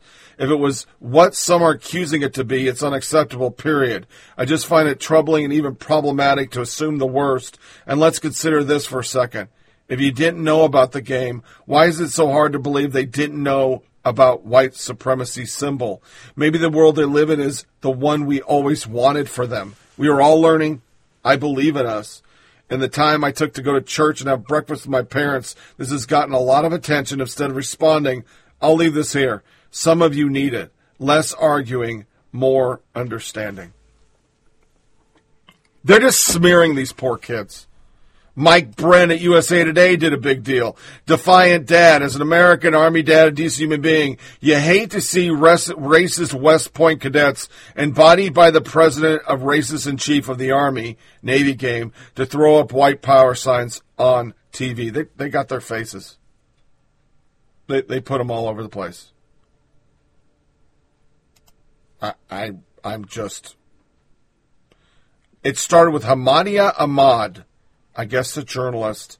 Let's make this go viral. This happened on national television today. These two felt like it was okay to put up a white power symbol on national TV. Mind you, they are part of the Navy. Cliff Sims. Here we go again. This time it's Mike Bren of USA Today trying to ruin the lives of cadets for playing the circle game because in some alternate reality, they just might be white supremacists. At some point, someone's got to bring a defamation case against these students. I can't even speak. You don't even know them. You automatically assume. Wall Street Journal, West Point and Annapolis officials are trying to determine the motives of Service Academy students who flash hand signs on national television that in a certain context are associated with white power. Kurt Schilling, this is just idiotic. It's a bunch of guys playing the circle game about 10 years after their friends all stop. But yeah, let's make it out to be racist, since everything else you see and hear is as well. Left-wing Christine Teigen tried to suggest the hand gestures were spurred on by Trump. Let's pretend for a second these people really are doing the white power, white national hand symbol. What does it even do for anyone? Do you get points for each time it's seen? Is there a boss out there keeping score, or is it like paging someone? Cabot Phillips. They scored plenty of points, too. If that's the criteria, Austin Fletcher responded to Teigen by writing on Twitter, exactly. It does mean nothing. It's not a real thing. You figured it out.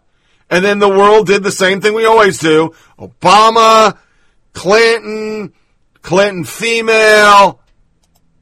Circle game. They did it. Nobody cared. This is a warning to the media, Kurt Schiltzer.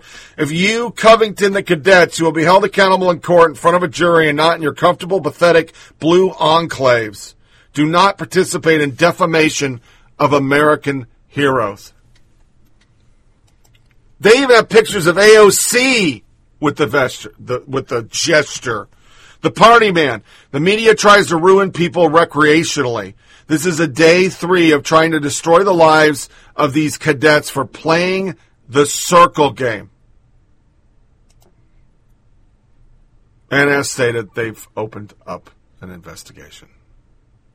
So that's our Army-Navy game. They got to ruin everything. That's what they do. Most of these brave firefighters who are up in arms about the circle game by a Navy fucking whatever the fuck they call themselves, didn't even watch the game. Because martial displays sicken them. With our planet about to explode in 12 years, why are we even having militaries? National Guard responds to Virginia congressman who proposed using it to enforce gun control. This is the General, Timothy P. Williams. We received multiple questions regarding proposed legislation for the 2020 General Assembly session and the authority of the governor of Virginia to employ the National Guard in a law enforcement role, Williams said in a statement posted on his official Virginia National Guard Twitter account. We understand and respect the passion people feel for the U.S. Constitution and Second Amendment rights. We will not speculate about the possible use of Virginia National Guard, he continues. Because now he's saying he's going to use the National Guard. We talked about it last podcast. Yeah. So, you know, the only time liberals want to use the military is to quell conservatives. That's what they're there for.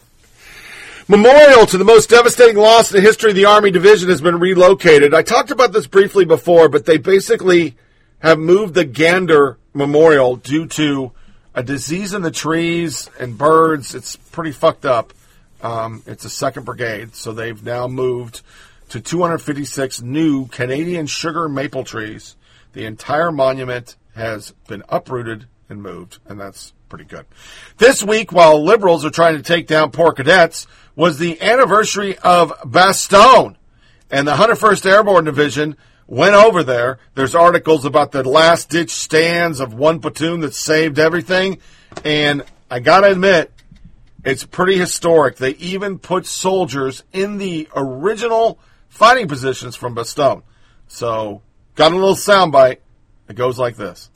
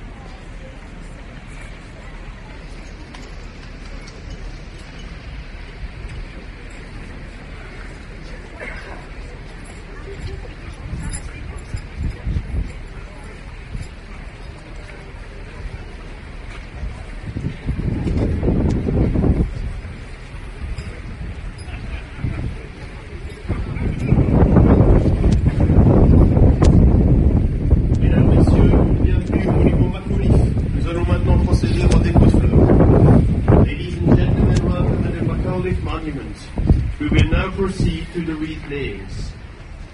Monsieur Benoît Lugène, bourgmestre, dépose des fleurs au nom de la ville de Bastogne. Mr. Benoît Lugène, mayor, is laying a wreath on behalf of the town of Bastogne.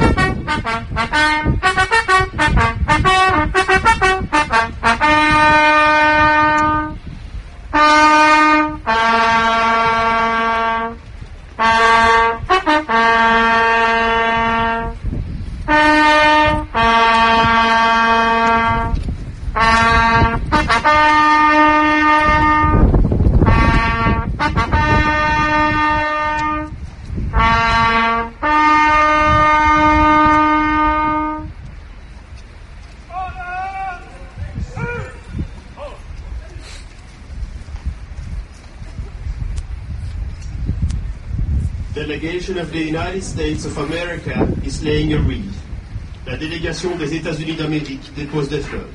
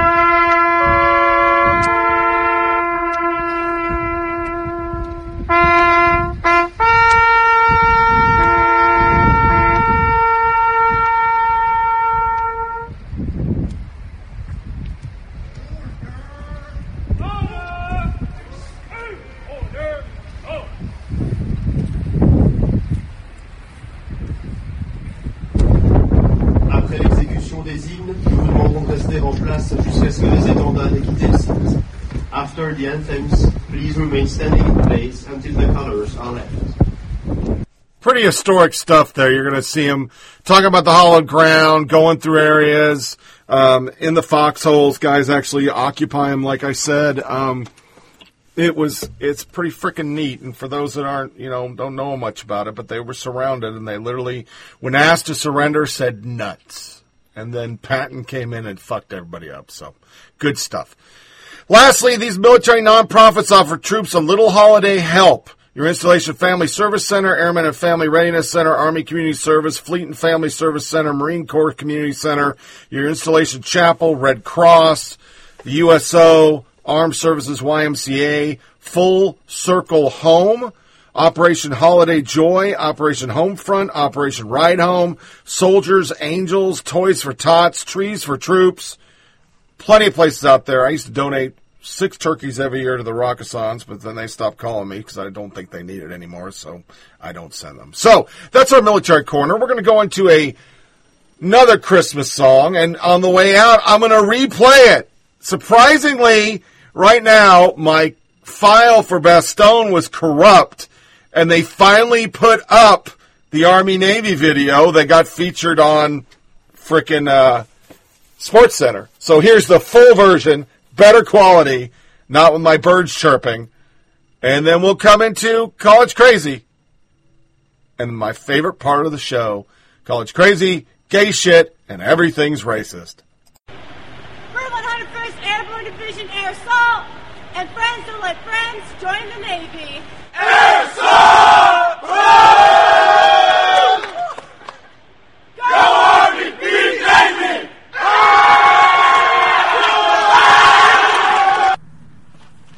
Go Army!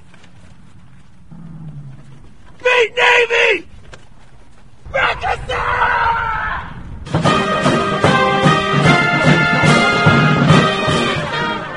Go Army! Beat Navy!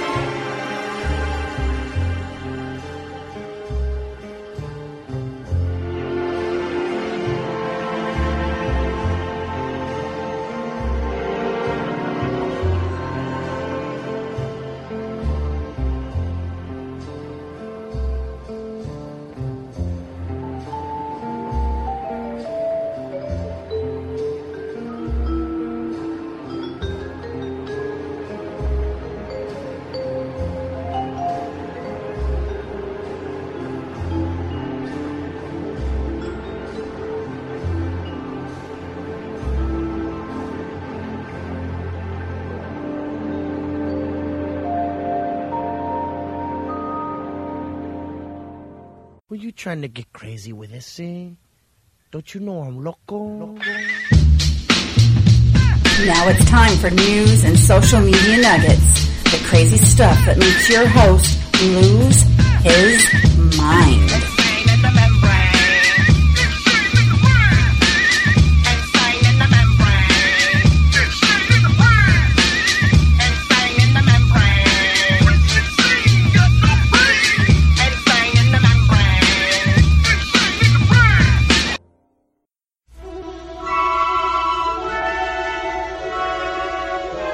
Welcome back to Flyover Politic Podcast with Tony Reed.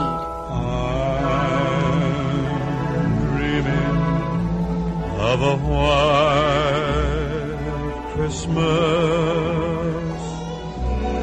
just like the ones I used to know. In the last scene, how it shows the Charlottesville, and then it shows Donald Trump like talking about it, and then it cuts to David Duke, like the real one, talking about it. Was that scene of him talking, was that about the Charlottesville thing and like him like saying, yeah, like, oh, Trump's right and all this kind of stuff? Or was that like at another time period? He said he was talking about it like from Trump's like campaign like earlier. Okay. Yeah. I mean, there was never any distancing from any of the white power.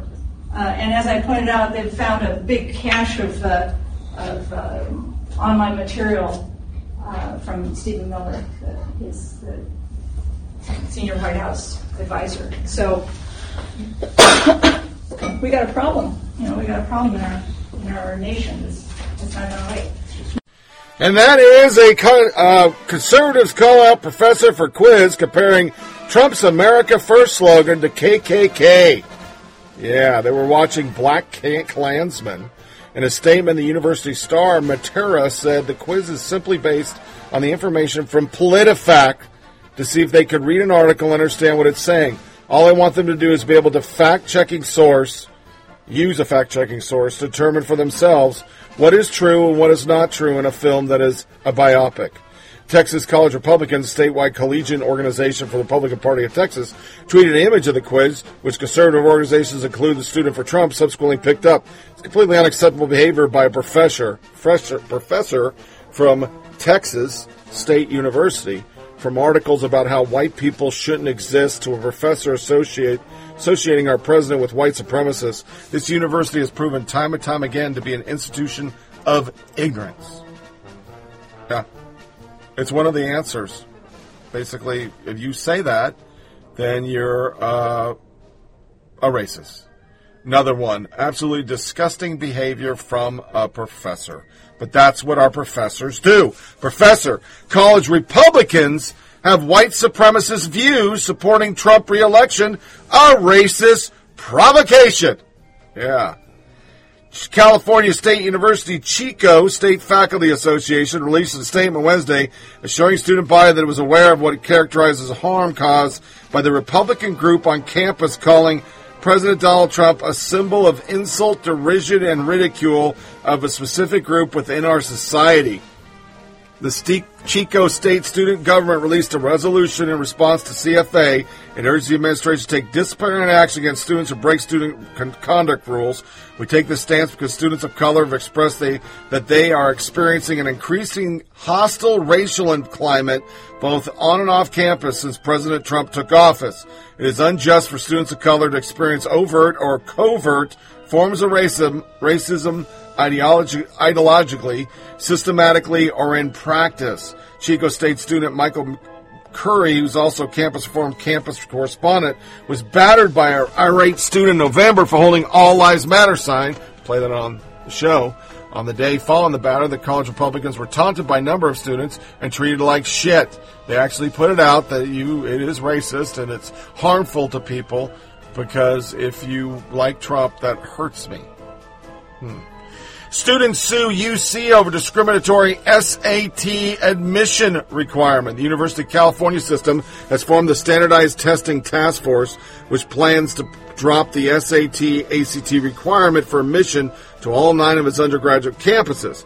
Top UC officials, including UC President Janet Napolitano, who's a piece of shit, and UC Berkeley Chancellor Carol Christ are frontrunners in the initiative. Established in 2018, the task force main goal is to examine the current use of standardized testing for UC admissions. Its mission is to review the testing principles developed in 2002 and revised in 2010.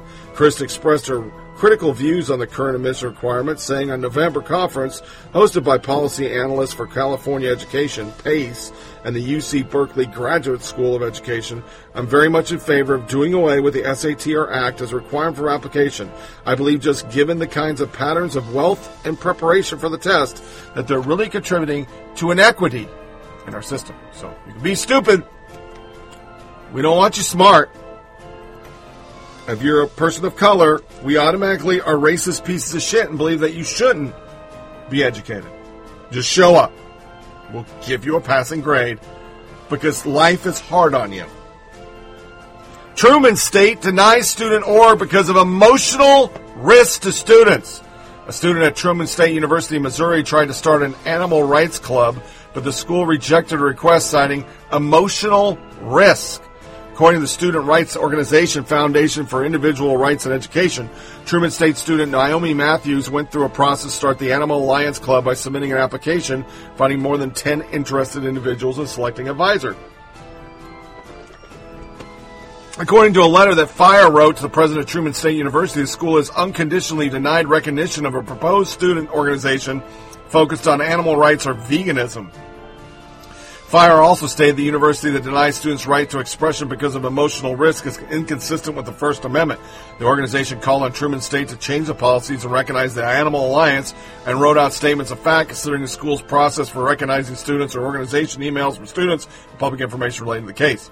According to Fire letter to the school, the Philosophy and Religion Club was rejected due to risk management. ARM was denied because it represented 4 religions, which could cause issue within the organization. Love Your Melon, an organization that works with a hat company for children with cancer, was denied because it was not differentiated from groups on campus and because of fundamental fundraisers for cancer research were considered too high of emotional and physical risk.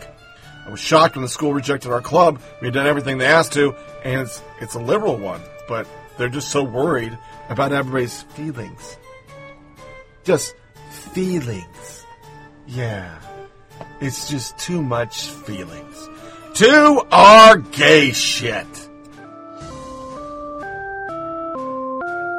Hey, bow, bow. Little pump in the cut. Hey, gang shit, gang shit, gang shit, gang shit, gang shit, gang shit, gang shit, gang shit, gang shit, gang shit, gang shit, gang shit, gang shit. The ad from wedding planning website Zola featured a lesbian couple kissing at the altar, which drew the ire of conservative groups. So Hallmark then pulled that ad from its channel, saying that it had become a distraction. That blew the whole thing up, and now, under pressure, Hallmark is apologizing and trying to unmake its mess. The head of the advocacy group GLAAD weighing in on that decision overnight. This reversal is so important for the LGBTQ community, who 2 days ago were told that they weren't worthy of running an advertisement on the Hallmark Channel. The decision to put the ad back on the air is absolutely 100% the right one. The controversy began after the conservative group 1 Million Moms petitioned the network to reconsider airing commercials with same-sex couples. The group is part of the American Family Association, which has been classified as an anti-LGBT hate group by the Southern Poverty Law Center. On Twitter, Ellen DeGeneres wrote, "Isn't it almost 2020? What are you thinking?" Democratic presidential candidate Pete Buttigieg tweeted, "Being family-friendly means honoring love, not censoring difference." Ellen DeGeneres speaks for a lot of people when she says, Hallmark, what were you thinking? It's 2020. Yeah. Who's in the room when that decision's made? Someone, as a Holocaust survivor, said to me after the Pittsburgh synagogue shooting, I keep thinking about it, and this controversy is, love is easier than hate. Yes. So this all started because a group, 1 Million Moms, a branch of the American Family Association, posted a petition of complaint after Hallmark aired a Zola commercial that featured a lesbian couple getting married and sharing a kiss. This petition has almost 22,000 signatures as of Thursday afternoon, and so they removed it. Remember, they were getting hit because they didn't have black and gay people, so then they do this. During the commercial break, there was a commercial from Zola with 2 women locking lips. Please, Hallmark, you're one of the few channels we thought we could not have to deal with this issue. We love you, but won't keep watching with this type of ad. It aired shortly after Michael Vicari, vice president of program at Hallmark, told the Wrap the channel will be developing gay shit because people are all pissed off there's not enough gay things. All right? Then by the end, GLAAD gets a hold of it because Twitter pushed it. It became a Twitter moment because they pulled the commercial. Twitter didn't co-opt and push the moms. No. There was no hashtag support. There was no nothing. But this hashtag, when I woke up, it was there. All right? Hallmark Channel apologizes, will allow LGBT ads, promise to work with GLAAD. On Sunday, Mike Perry, the CEO of Hallmark, apologized for having caused hurt and disappointment for pulling the Zola ad featuring a lesbian wedding kiss. The Crown Media team has been agonizing over the decision as we've been hurt and unintentionally caused. Basically, by the end, we are committed because if we don't, these crazy motherfuckers are going to make our life miserable. And with all social media and the rest of the media carrying this story, we don't want any bad PR. So, Tony tweets the following on the Boycott Hallmark Channel. Now remember, I would never have known the moms organization pulled it. I would never know there was backlash because they did pull it. And I would never know anything, but Twitter forces it. I was going to search for something, and to go to that phase, they at the very top push gay shit. Or everybody's racist. Or Trump's the devil, whether you want it or not. Whether your feed ever touches politics, it's going to be there. Because Twitter's here to tell you how to think. So, hashtag boycott Hallmark at Hallmark Channel. Stand your ground. Cancel culture represents 5% of the country. Try and tell the 95% how to live, what to think and feel. LGBT are already overrepresented on TV at 11%. There is nothing wrong with one channel staying away from SJW nonsense. My Twitter account was attacked for 48 hours. More than that. It was 96 hours. People reading that. And what was invariably the same gaze or line or thing? Christians are bad. Now, you just heard what I said. I never said anything about Christians. I never talked about God. I said, hey, you stand your ground. If you don't want to fucking play that shit, don't fucking play it. The most important part of all this, as I argued throughout, is that these people who are so offended they pulled a gay ad never watch Hallmark. They're not going to watch shows like that. They're too wholesome. 75% of them don't believe in God, and 75% of them don't fucking even do Christmas. They admit it. And they get so hung up on my stats. I do not know how many times I typed GLAAD. I typed Gallup. Because gays, who are part of the progressive cabal, don't know they're not normal. They're not the norm. I don't mean that as abnormal. I mean, they're not the norm. There is not a 50% of America gay. Or 25% like America thinks. They represent 5.4%. During my arguments, I shot back. I'm part of the 0.3% who fought in Afghanistan. But I don't need TV to validate me, and I don't boycott when they don't have army ads. Or a million fucking army commercials. It is the most ludicrous thing. People who don't use the product got to bully a product. And I said it over and over. The gay mafia comes in and they lose their fucking minds.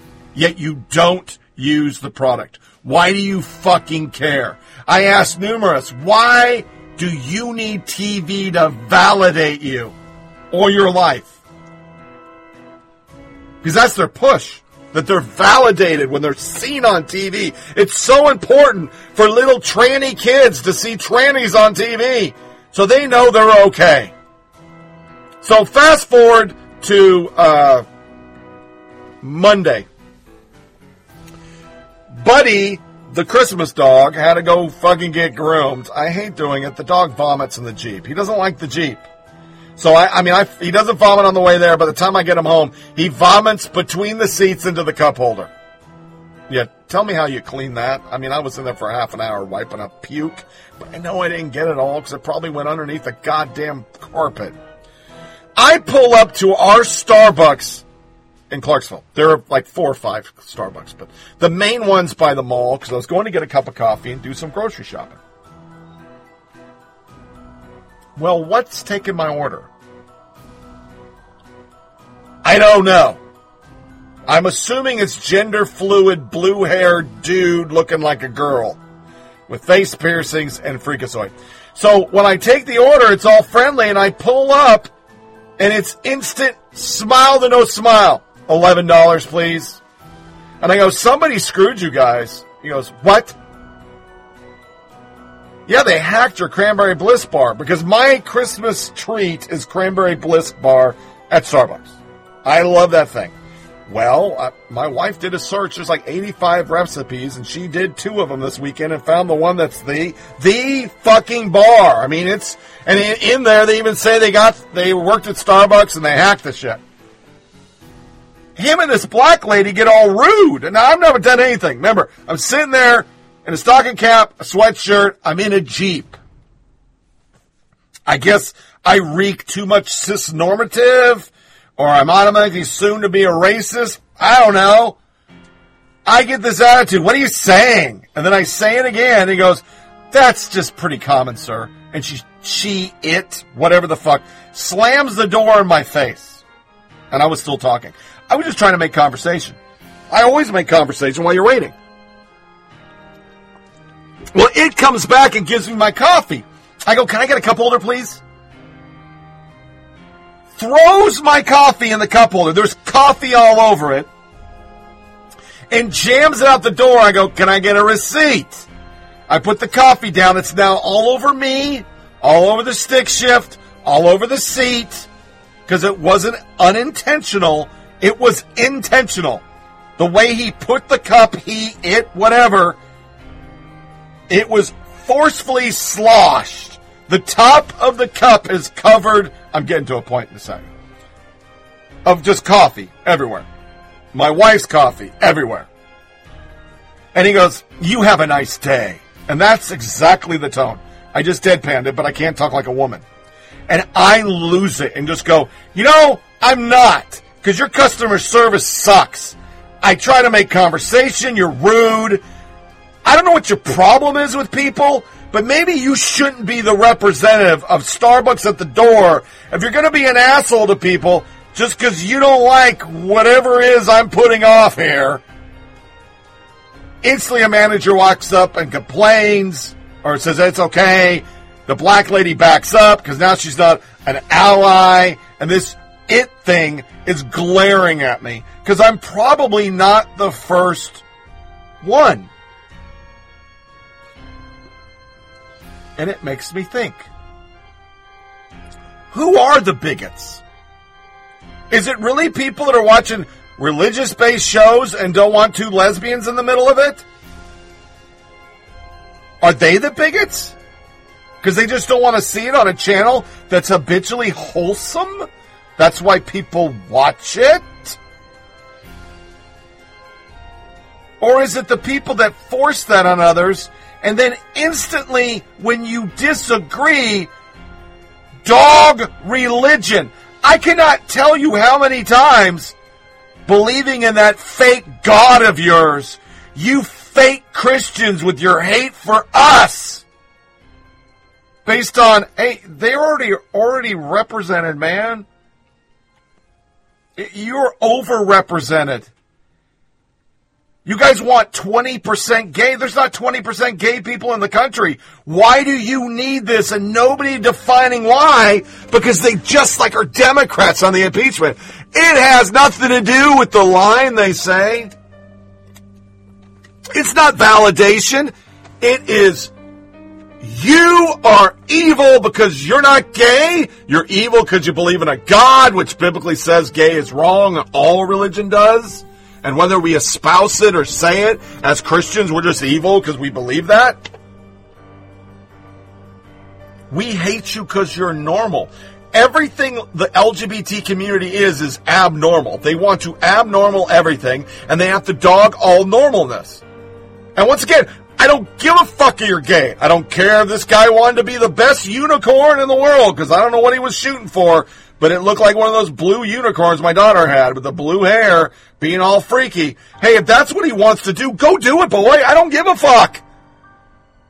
But it's their hate of everybody else.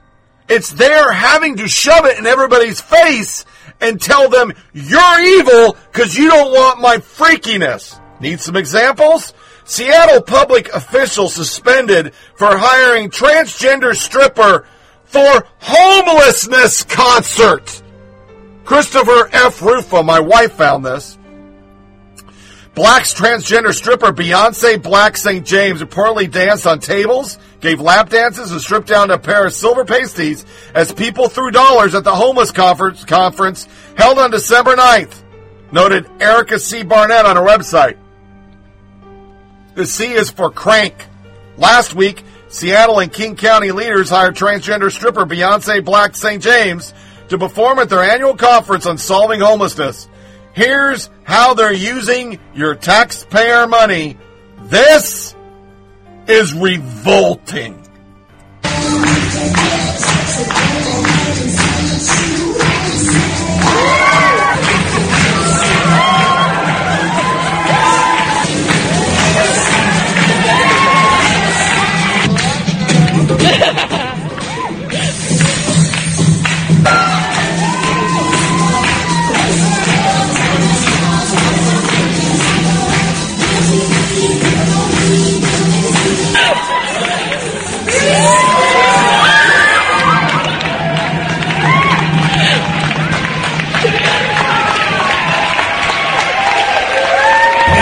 Now I want you to close your eyes and envision me, 100 pounds heavier, most of you don't know what I look like, but balding old dude.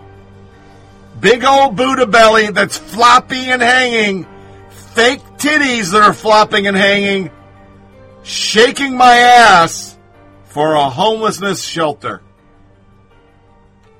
That's what it was. It's not because it's a transgender. It's because nobody wants to see that. Nobody wants to see me running around a G-string with pasties on my man boobs. Nobody wants to see that. Nobody. If I did it, they hired me to do a dance, there'd be 10 times the outrage. You had a cis-normative fucking behemoth wildebeest up there shaking his ass. Kira Zylstra, acting director of King County Coordinating Agency for Homelessness, organized the All Home Conference at South Seattle College and was placed on administrative leave as an investigation was launched into the St. James performance. The theme of the conference was decolonizing our collective work. City and county employee donors and representative of Catholic Community Services, Mary's Place, and Neighborhood and House were all in attendance at the homelessness event. Barnett reported, although some people saw the performance, called it fun, fabulous, and rare opportunity for queer people of color, St. James is Black, to be represented in the sort of space usually dominated by straight white people. Others disagreed, complaining that the show was too sexual and forced people to participate in a sexualized performance without prior consent. The Seattle Times reported St. James striptease was referred to in the program only as cultural presentation. So now gyrating your fat ass is cultural representation. Seattle Times reported St. James striptease. Oh, I'm sorry, I fucked that up. No one expected it, a staffer told the Times, so I think some people felt uncomfortable. In a report emailed to Barnett, Dennis Raltenor, Deputy Director of King County Department of Community and Health Service, said the department is aware the event was occurred during the All Home Annual Conference on December 9, 2019. We have placed the director of All Home on administrative leave pending the result of an investigation into the event and the leadership of the All Home. Because there's an active investigation underway, I'm unable to respond. But basically what it means, this person who makes $123,000 a year is going to get it slapped on the wrist. because they're just going to say everybody's a bigot. When they do something wrong, you're the bigot. When you have happy feet on the middle of fucking Macy's parade and everybody complains, because I wasn't the only one, and cut up their Macy cards, they just double down on you're a bigot. They never even acknowledge that maybe dudes and drags on Thanksgiving probably ain't cool for most of America. It's a cultural presentation. They are so mafia. LGBT group targets radical feminist group event, Seattle Public Library, Mike Cave. The Women's Liberation Front, a radical feminist group. They want them the fuck gone. I'm not going to go into it, but because they're anti-trans. Because trans people are taking up all their space. More great articles from our media. Transgender Latina makes history as evangelical Lutheran pastor. Nobody can question my faith, my devotion to Christ, my devotion to the church. Pastor Nicole Garcia said, being trans is secondary. I hate to say this because it's really kind of fucked up. I think God's going to question it. Just to put out there. I mean, I do believe even what I'm doing right now, smoking a cigar, having a dip, I don't think God's down with what I'm doing. Your body is your temple. Rooters! And this is once again where I just draw the fucking line. Best of 2019. 11-year-old LGBT activist and runway model Desmond Napoles, also known as Desmond Amazing, wants to inspire children to be themselves. Best of 2019. 11-year-old drag star wants you to be amazing. Best of 2019. Drag star Desmond is amazing, wants to inspire you to be yourself. There were 7 tweets of this child abuse. I would define myself as an inspirational drag kid, but if I had one word, I think it'd be amazing.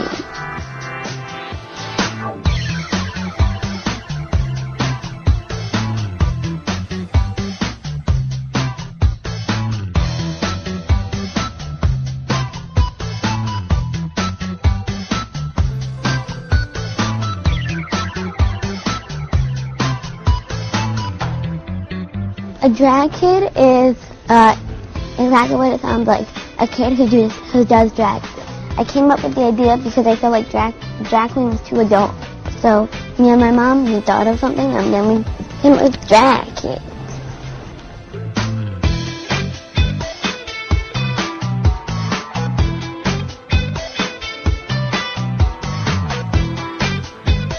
Well, my mom and dad handled the negative comments, but you know, I think they're just jealous of how fabulous I am, and my mom has 3 steps. Delete, block, report.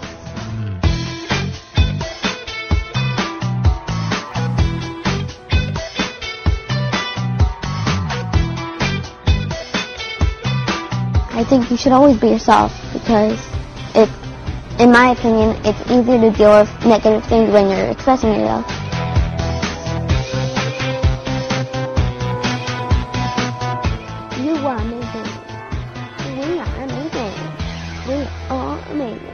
A-M-A-Z-I-N-G, strike a pose, 1, 2, 3. A-M-A-Z-I-N-G, strike a pose, 1, 2, 3. Straight up child abuse. That's so fucking inappropriate. I can't even contemplate the amount of inappropriate things I could say right now. That kid's a fucking train wreck. His parents are pieces of fucking shit. He should be taken away from him. It's okay if he wants to be whatever, but he's a sexualized object. And nobody sees it.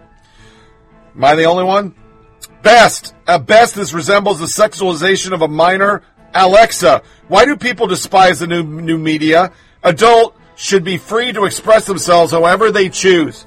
But we should all be against the sexualization of child. This is wrong, and that was a gay person.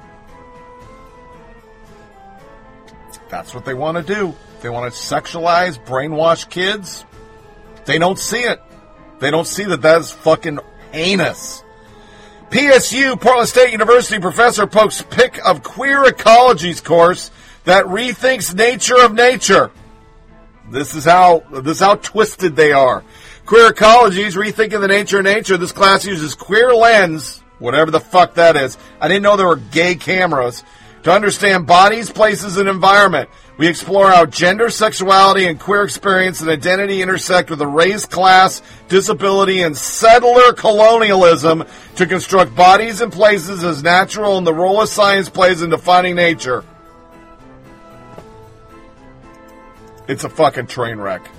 It's just a fucking train wreck, man. That is everything intersectionality dumped into one pile.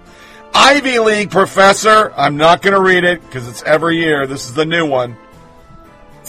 Rudolph is the queerest holiday special, even though conservatives will be infuriated.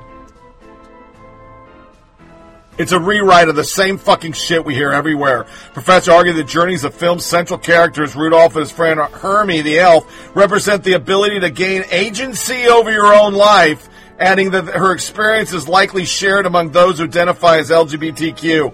And then there's Hermie the elf, beautiful and blonde, where all the other elves resemble bulbous-nosed Vulcans. All he wants is to be able to be himself, a dentist, in fact, instead of being forced to toil in Santa's soul-crushing toy factory. What the fuck?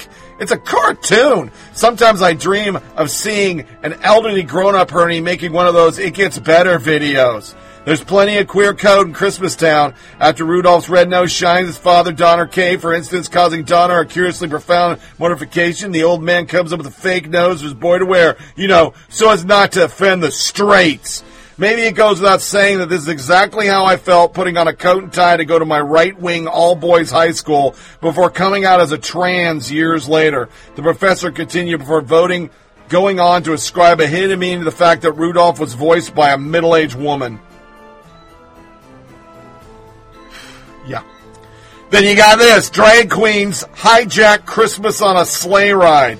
When Christmas time comes around, many people find themselves reminiscing of traditional songs like We Three Queens and All I Want for Christmas is Nudes. Well, maybe not many people. Probably just ridiculous wackos who want to pervert Christmas, all of its traditions, and tear it from its roots in Christianity, like the left and the LGBTQ EIEIO movement, promoting woke drag queen remakes of holiday classics. In the spirit of woke Christmas, Billboard recommends starting up versions of holiday classics featuring drag queens.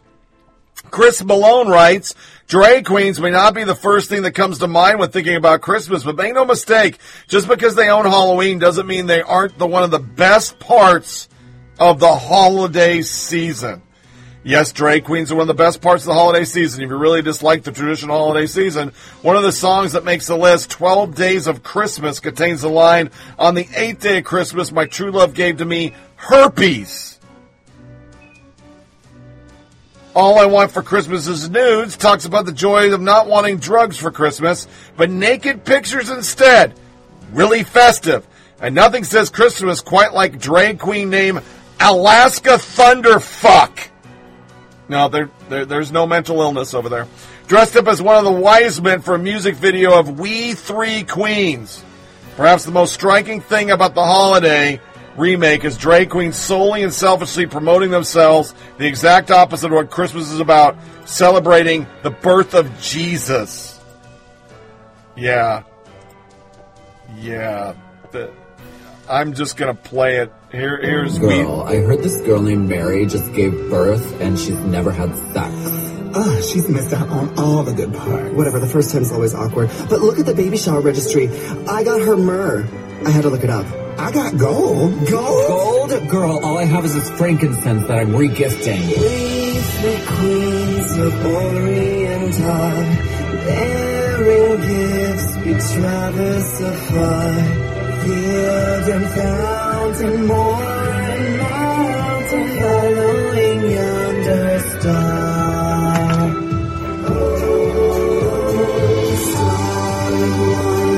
Star of light, star with royal beauty bright. It's as bad as it sounds. I can't believe Alaska, Manila, and Peppermint invented Christmas. serving black, white, and Asian realness. They should name their brand Panda. It has 915,000 dislikes.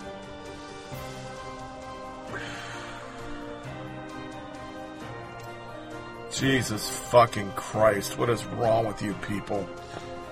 What is wrong with them? They just have to ruin everything. But there was a positive in all this. It's super negative, but it's positive. Because I've been trying to break away from Netflix forever, but the wife really liked it. Until this. Merry Christmas, Christians. Netflix special has Christ as a closeted gay. Netflix far-left cultural enrichment center has decided to provide a grotesque riff on the life of Jesus Christ for the sake of comedy. Partnering with Brazilian producers, the streaming giant produced a comedy film about a homosexual Jesus going home for the holidays, called The Primeira Tentação de Cristo, or The First Temptation of Christ.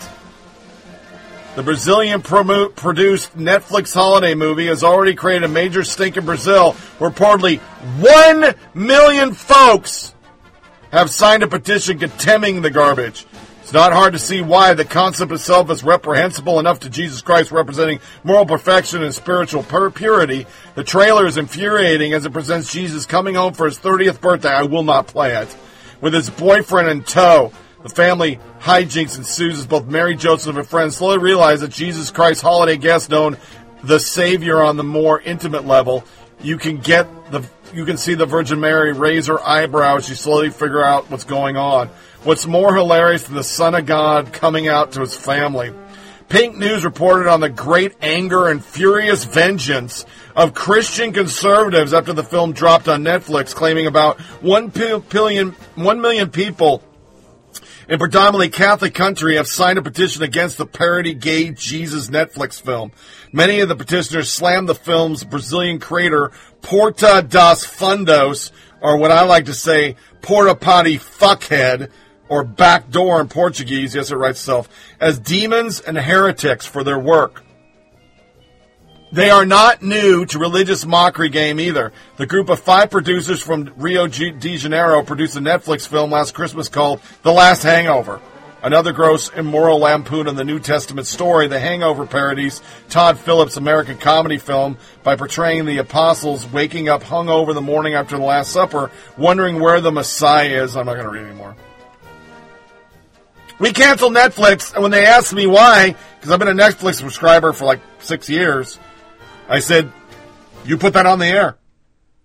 I put up with all your other social justice stuff. I put up with your gay feed, even though I wasn't gay and I never watched a gay film, but it would always come in and what to watch next.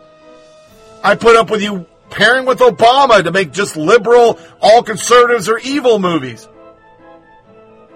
I put up with it. Because there was some good content. But, that's just a bridge too far. Pervy Christmas, Fox Family Guy turns Santa visit into underage sexual climate. Not reading it. Yeah. Then we go back to Disney Plus. Marvel promotes childhood transgenderism. Disney and Marvel are marching lockstep with trans propaganda in the most nefarious form. It's advocacy for transgender children. Disney's new streaming platform, Disney Plus, showcases the story of one little trans girl as she fights to live as herself, or rather mask over the reality of her being born as a boy with pink tennis shoes, long hair, and giving speeches at pride marches. Breitbart reported on Disney's latest bit of progressive propaganda, writing, the new Disney Plus streaming service is spotlighting the activism of a 12-year-old transgender girl as part of the new Marvel unscripted series, Hero Project. The series is comprised of short video bios of real-life kids who are making an impact on the world, and in the case, muddying the waters for millions of wide-eyed kids with access to tablets and killing progressive progressive activism. Which brings me to my point. Why I cover most of this stuff really isn't to bash gay people or come across as a gigantic transphobe or homophobe or phobophobe. How are they victims? It was something I posed. I had 3 adult conversations with gay people that were normal, just the gay people I've ever met. Normal people, they just are gay. That's their sexual quirk. Whatever. Didn't really care. don't care. I never care. But they even had to admit at the end, how are they victims? What is actually being taken away from you? Under Obama's pandering, you got everything you wanted. You've lost transgenders in the military. That's fucking it. The ERA was never going to happen because women never got that fucking shit. You're sure the fuck not, because you don't even recognize women. You actually infringe on women's rights. And you're glad, Twitter, every major network, you have nothing but a PR fucking nightmare for anybody with an opposing view. They dox people. They ruin people.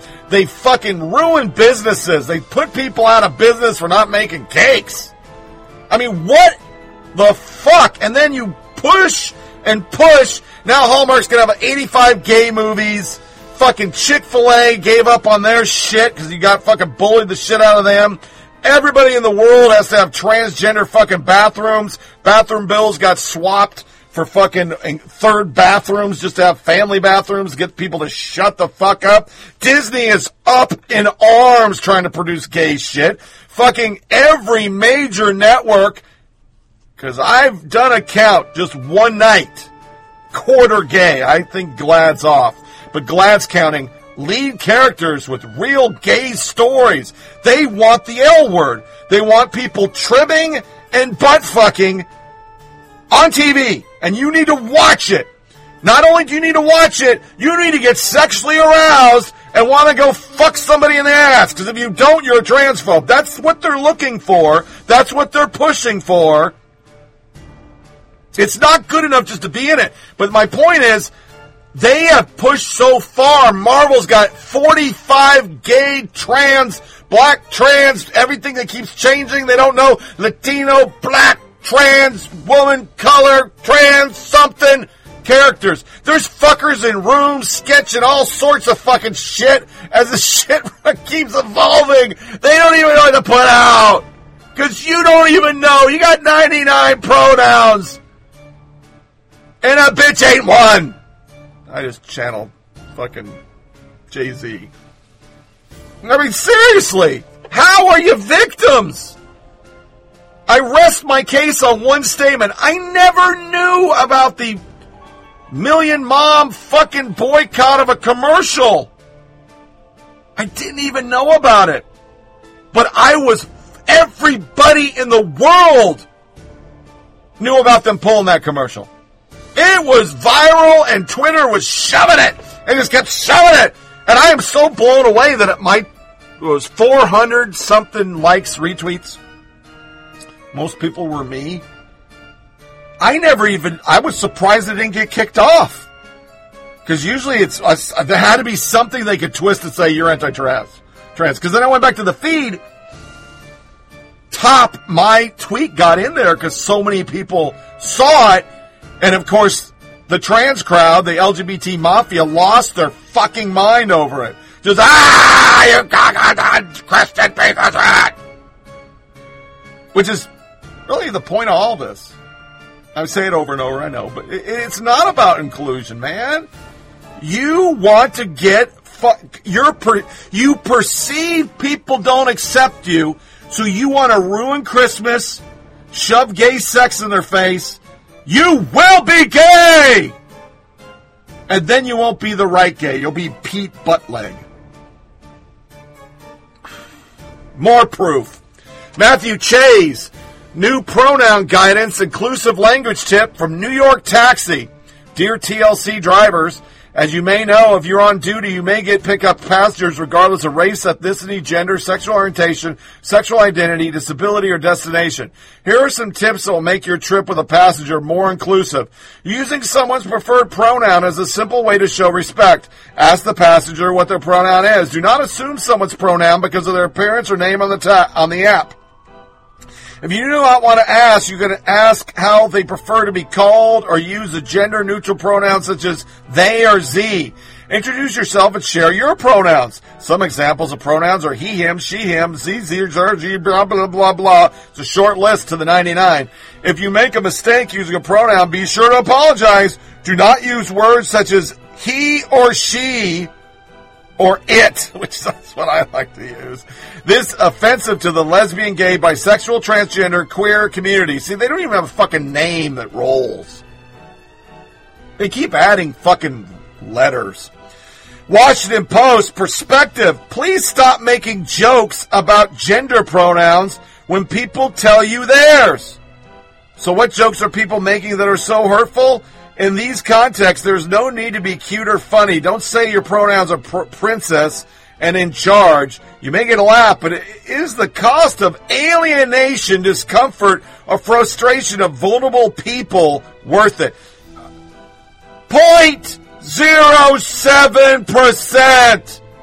The strap hangers and people like my daughter who want to be fucking allies, we might bump it to 5-7%. I'll give you 10%. Play this stupid game. Why do we need to worry about it? Nobody cares about what I care about. They don't give a fuck, and I don't expect them to. A cisgender person who claims that their pronoun are dance mom and brat is suggested they are not interested in how fraught this matter can be for trans and non-binary people. Somebody's reply. Please stop pretending that out of all the human beings on Earth, you are somehow uniquely precious. It's true. People who use preferred pronouns when they introduce themselves are asking others to ignore their common sense. And lastly, the normal reaction is to make joke. It's a good way to let people know they are being ridiculous. And that wins. That just wins. Spot the fuck on. To general shit, and then we'll do, we're going to do Everything's Racist next. The Hill. And it happened. Lines to apply for New York driver's license go as far as around the block. The first day undocumented immigrants can apply for them. Where is ICE, Donald Trump? Next, they'll be registering them to vote. That's the plan, you know. Anything goes to win in 2020. So now you have New York and California. There will be nothing but illegal votes. And I'm honestly saying this 100%. You want to play the Electoral College game? So do I. I do not think California and New York can be validated anymore for just citizens voting. I don't think it can happen. It is clearly obvious. They're going to let illegals vote.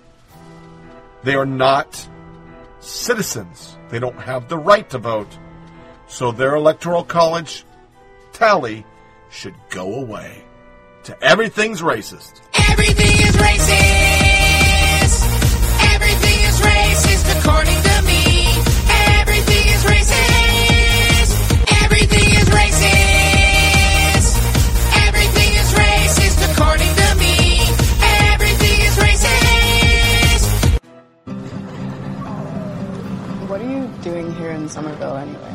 Honestly, my mom won't say it, but we're completely broke. And the only thing that's left in our name is this creepy old farmhouse our grandfather left us in the middle of nowhere. Why'd you bring me up here? Entertainment value? What is that? I don't know.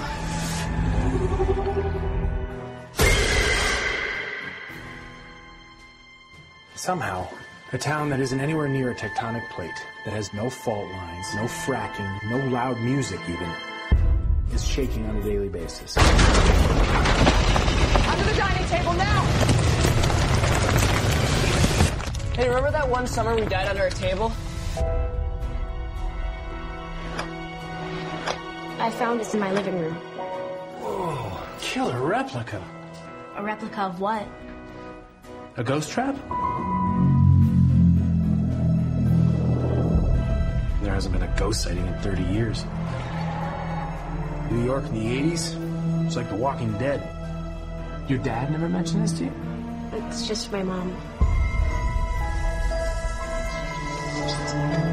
My grandfather died. My mom says we're just here to pick through the rubble of his life. Wait a minute. Who are you?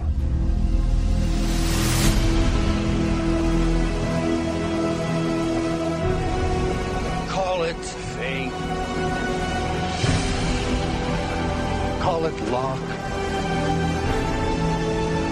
Call it karma. I believe that everything happens for a reason.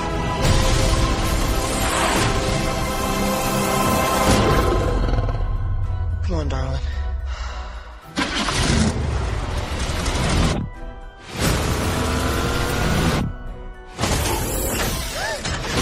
It has a gunner seat?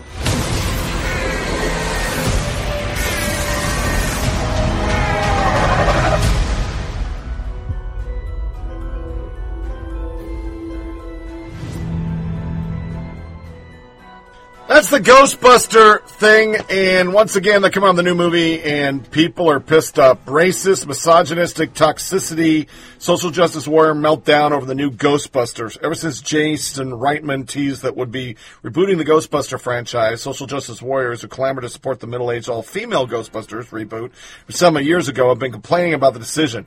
Now that a trailer is debuted, the anger has hit a fever pitch. Reitman is the son of original Ghostbuster director Ivan Reitman, and his decision to jumpstart the Ghostbuster franchise after the disastrous 2016 effort came as a welcome surprise to Sony Pictures, which has all but written it off, save for a possible kids version. It was a cartoon.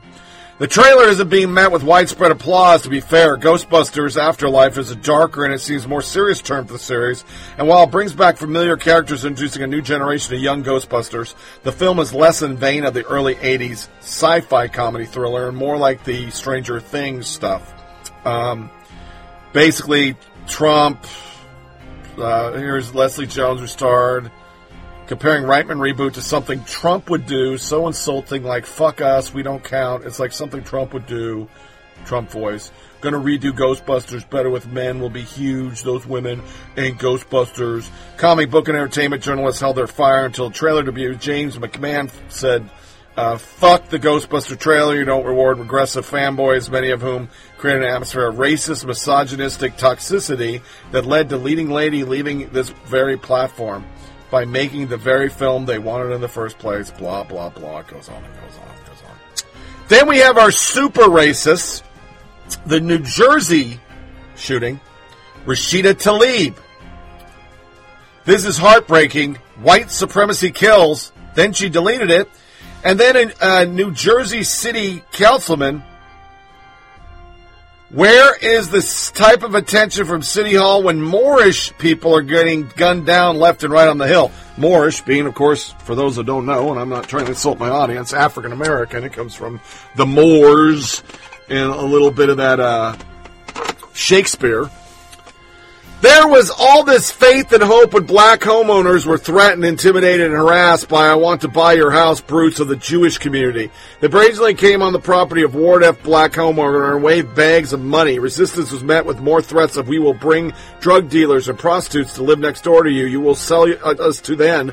Where was this faith and hope? Who helped black people living in the rental properties owned by Jewish people but were given 30-day eviction notice so that the Jewish people could move in? The 1 million Make It Yours ads that mysteriously appeared in the New York City encouraging Jewish people to come to New Jersey City do not fight hate.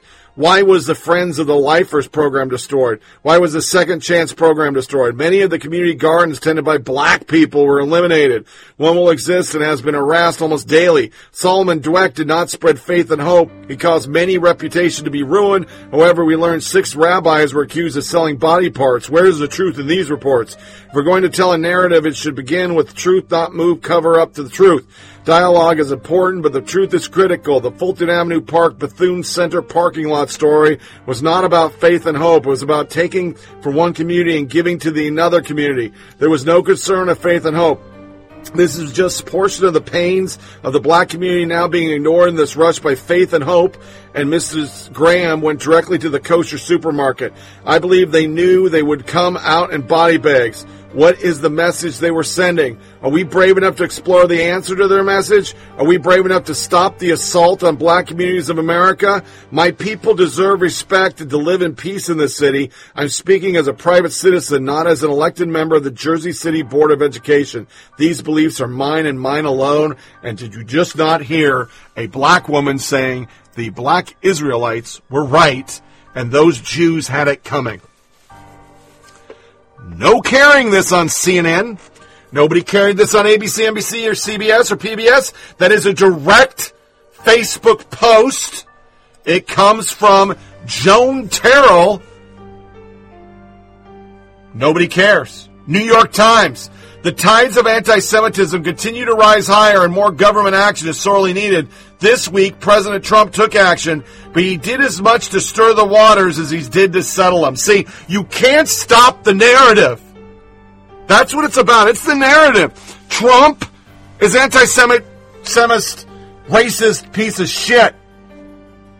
Because we think it. When you have actual African Americans killing Jews, assaulting Jews, beating Jews in New York and New Jersey all the time, don't even report it. Why do you think people think most of you put out as bullshit? Why? This is the left. Why Jewish people vote for him, I don't know.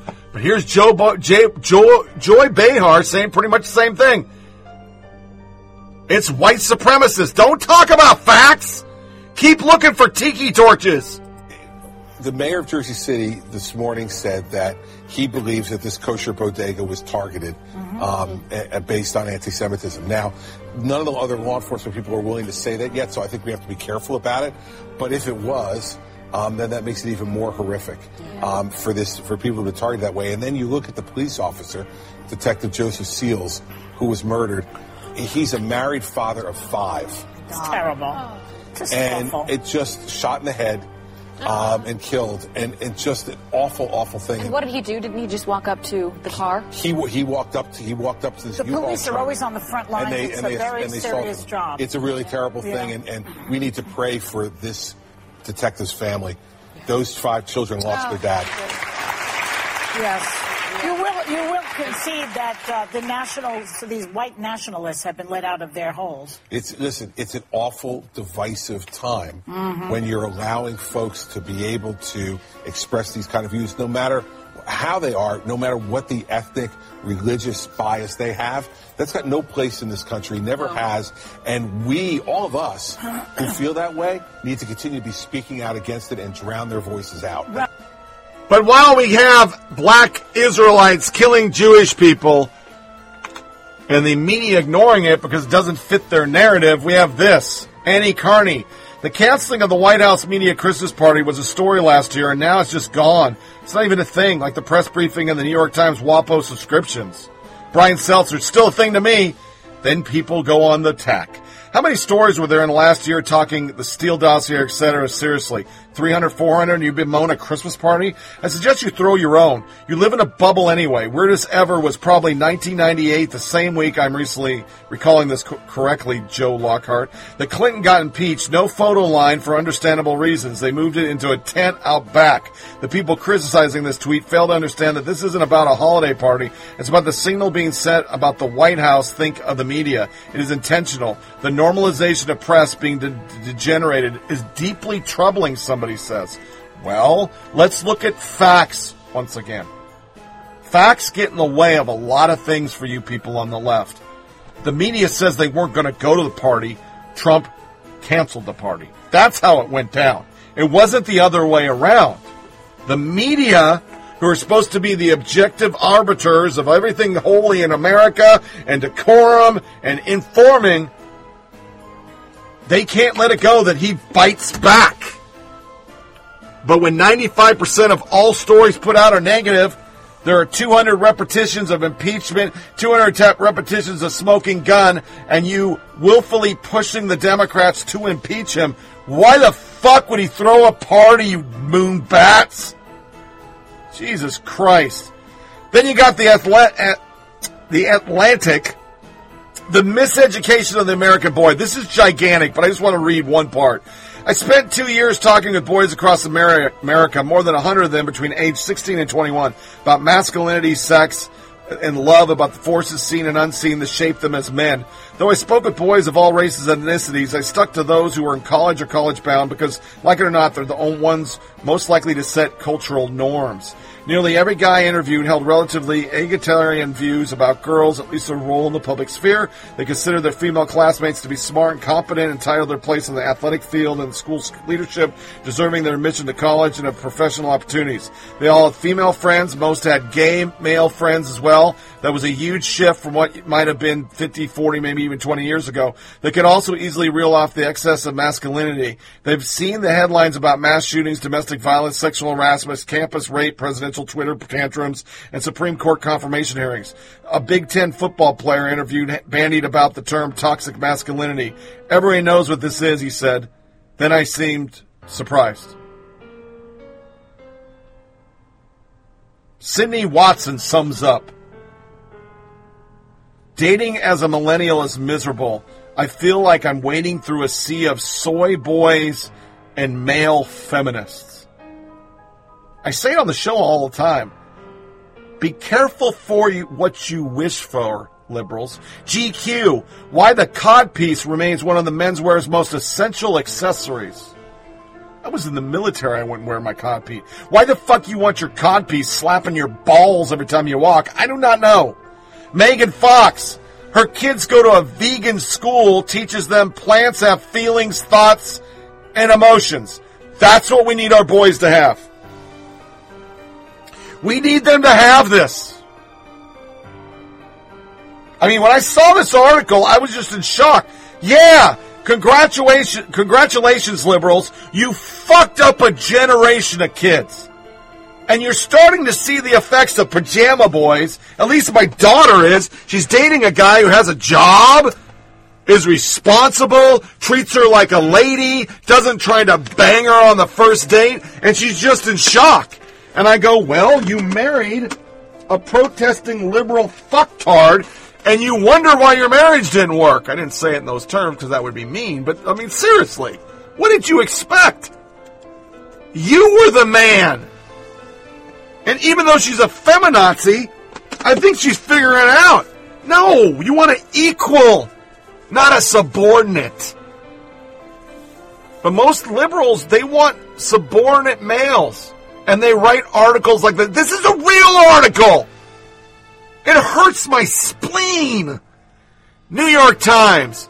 The distribution of shells in one hermit crab population was surprisingly similar to the distribution of wealth in human societies. That may make hermit crabs one of the first animals known to experience wealth inequality. I could have just done a whole show on just the section. You understand that, right? But I don't have time this week. I'm fucking believable.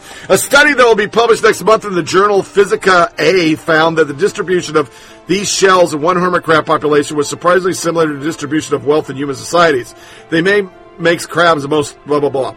Dr. Ivan Chase thinks the resemblance between crab and human inequity might come from the similarities between crab vacancy chains and the way people pass on wealth. While smaller crabs don't exactly inherit wealth from bigger crabs, the larger shells are a scarce resource that only a few crabs are privileged enough to get their claws on. John Paul Zadeau. This is because crabs have never tried real socialism. If they tried crab communism years and years ago, but even that wasn't real communism. I mean, this is an article. And this is what our kids are getting shoved in their head. Our boys are getting shoved in their head. We went liberal, everybody gets a trophy, to liberal, you're evil. You're a piece of shit because you have a ball and a cock. And yet they don't fulfill their own bullshit. Biden boasts about supporting equal pay. His female Senate staffers average 67% of men's pay over 35 fucking years. 35 years. He's a guy on the stage. Women, blah, blah, blah. They never back it up. Me too. All liberals. Majority liberals. It wasn't conservatives fucking butt fucking women. It was liberals. Then you have this shit, because this is all the liberal shit. I literally titled it liberal shit. Long-standing Sacramento restaurants closing up shop citing minimum wage hike. In 2020, as of January 1st, California minimum wage will rise to $13 per hour for businesses that employ 26 workers or more and $12 per hour for businesses with few workers. By 2023, minimum wage in the state will be mandated at $15 an hour, and this is what you're getting. End of an era in Sacramento. The restaurant Perry's shut its doors today after 30 years in business, saying they can't afford to stay open because of the increase in the minimum wage. And it's not the only Sacramento staple hurting. CBS 13's Rob Malcolm is live at Opa's in Sacramento, also shutting its doors soon. Rob. Yeah, that's right, Steve. You know, Opa has been a staple in East Sacramento since 2006. Like many restaurants, as you mentioned, they can't afford California's new minimum wage laws. But luckily, the community stepped in. They're going to close, but they delayed that closing until December 29th. But other restaurants weren't so lucky. Earlier today, we visited Perry's Restaurant on Highway 99 in South Sac. For 30 years, the family restaurant has been the go-to place for cops, truckers, and customers looking for late-night eats. California's minimum wage of $13 an hour takes effect January 1st and applies to employers with 26 or more workers. Here at Perry's, the writing was on the wall, and serving meals on the final day wasn't easy for Paul Fraga, who bought the business from the original owner 10 years ago. California's a rough state to do small business. They want everybody to make $20 an hour, but for the small guy, I can't afford that. I really can't. Minimum wage, food costs, insurance, rent, utilities, I mean, on and on and on. It's full of expenses.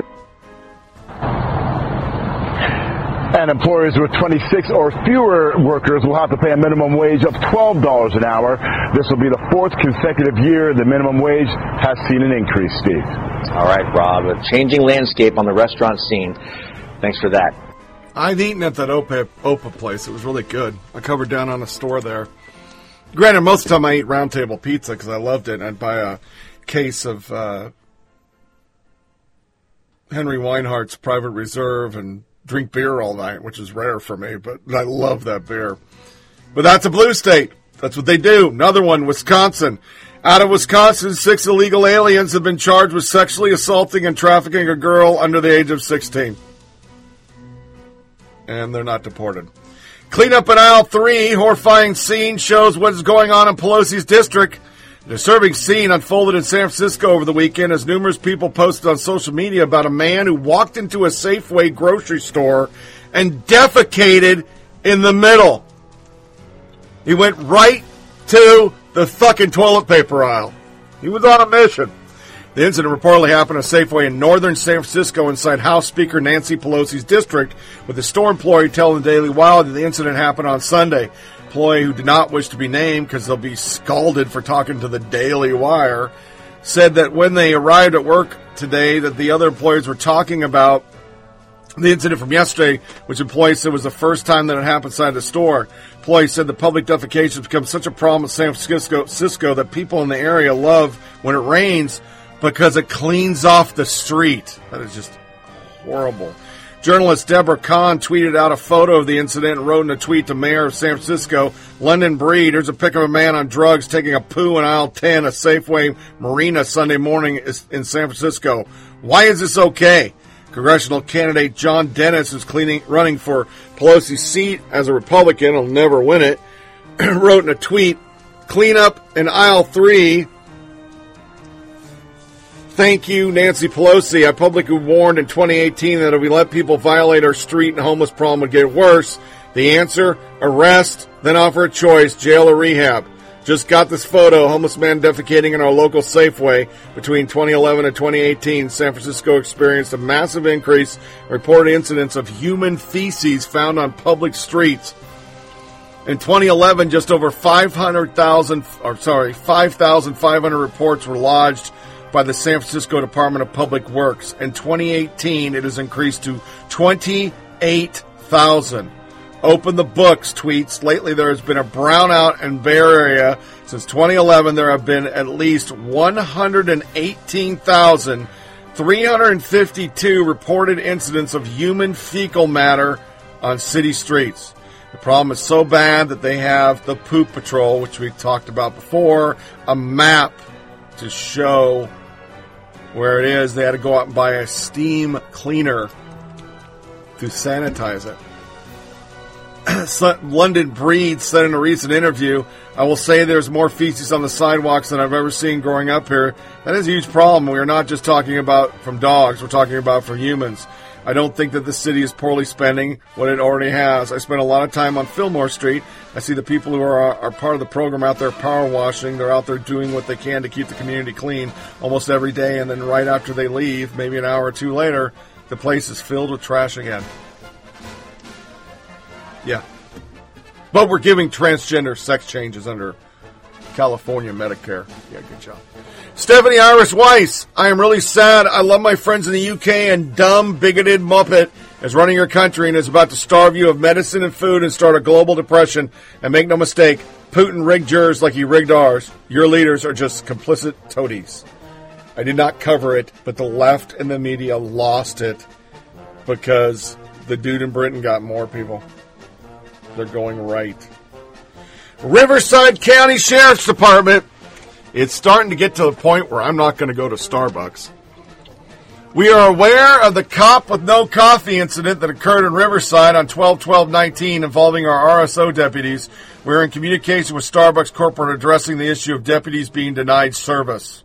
Starbucks issued an apology Saturday after the Riverside County Sheriff, 2 of his deputies were refused service at a Riverside location this week.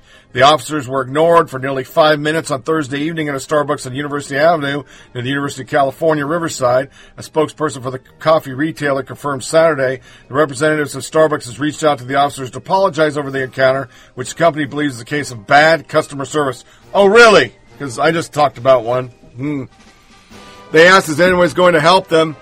They were laughed at. They were completely ignored, obviously ignored. Other patrons knew they were being ignored.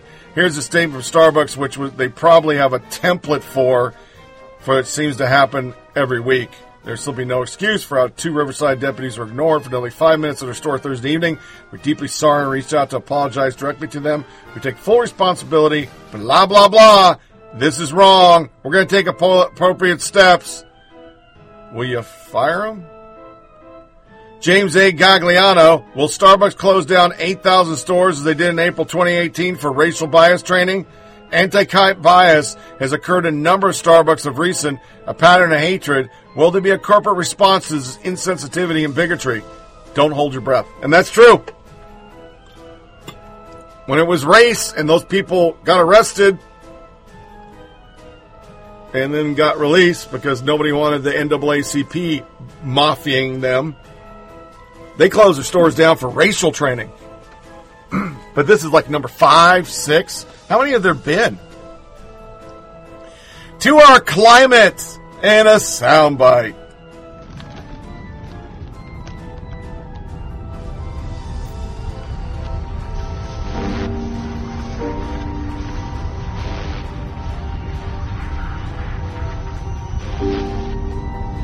What I miss most is the sunshine. We've been here for a really long time now. Testing. 1, 2, 3. Temperature today is 127 degrees Fahrenheit. The air quality index is at 420. This place makes me sad. Heightened chance of large-scale tornadoes. Which makes Mommy sad. Mommy says baby brother will be born soon, but that it's not safe for him or for me. Anybody out there? Mommy and Daddy fight a lot, but they say it's not my fault. Mama?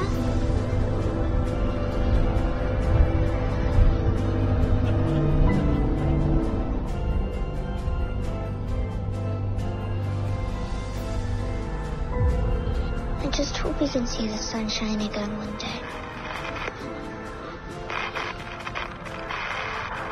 This is not the stuff of fiction, nor some far-off threat. California is in flames. The most destructive wildfire in the history of an entire town. This is a clear and present danger to life on Earth. This is uncharted territory. The strongest to ever hit the floor. Officials are overwhelmed. A catastrophe of our own creation. A climate crisis. that condemns our children to an ever hotter planet. Their only home ravaged by storms. At least 3 dozen tornadoes reported. The record-breaking storm. Floods. Area for the uninhabitable for once. Droughts and heat waves. High temperature records broken by the hundred. This is as bad as I've ever saw it. Wildfires. 9 people are confirmed dead in Northern California. Disasters that force millions of families to flee. We have a choice. A once or perhaps a last-in-a-lifetime chance to rescue the world we know and the hopes of billions not yet born. You didn't hear a lot of specifics on climate change from the debate because they think that it's too complicated an issue. We can squander that chance on business as usual, allow corporate cash to cloud our judgment. We sat down with the executives from Halliburton. They have a really benign frac fluid, as you can drink it. Sell public offices to the highest bidder. We have ended the war on coal. Tired politicians tell us to lower our sights. The Green New Deal is a radical move toward a socialist energy and economic policy. To curb our ambitions, to settle for the status quo. We're here asking you to vote yes on the Green New Deal. That resolution will not pass the Senate. They badly underestimate the urgency of this moment and the power of our persistence. We can choose a different path, demand respect for humanity, for all creation, dare a new generation to dream again. Our house is on fire, and we should get angry. See my world collapsing around me. Push me to action. This is not just a native issue. This is about humanity. This is a movement driven by our nation's true leaders. Science should not be partisan. We're running out of time. So America's got to lead the charge here. Climate change is one of the most urgent matters of our generation. A people unfettered by fear. The eyes of all future generations are upon you. Those who say it cannot be done should not interrupt those who are already doing it.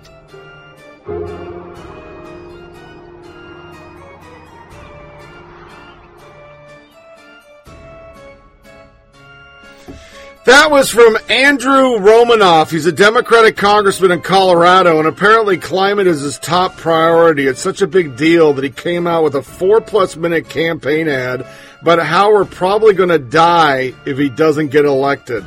The actual tweet with that propaganda.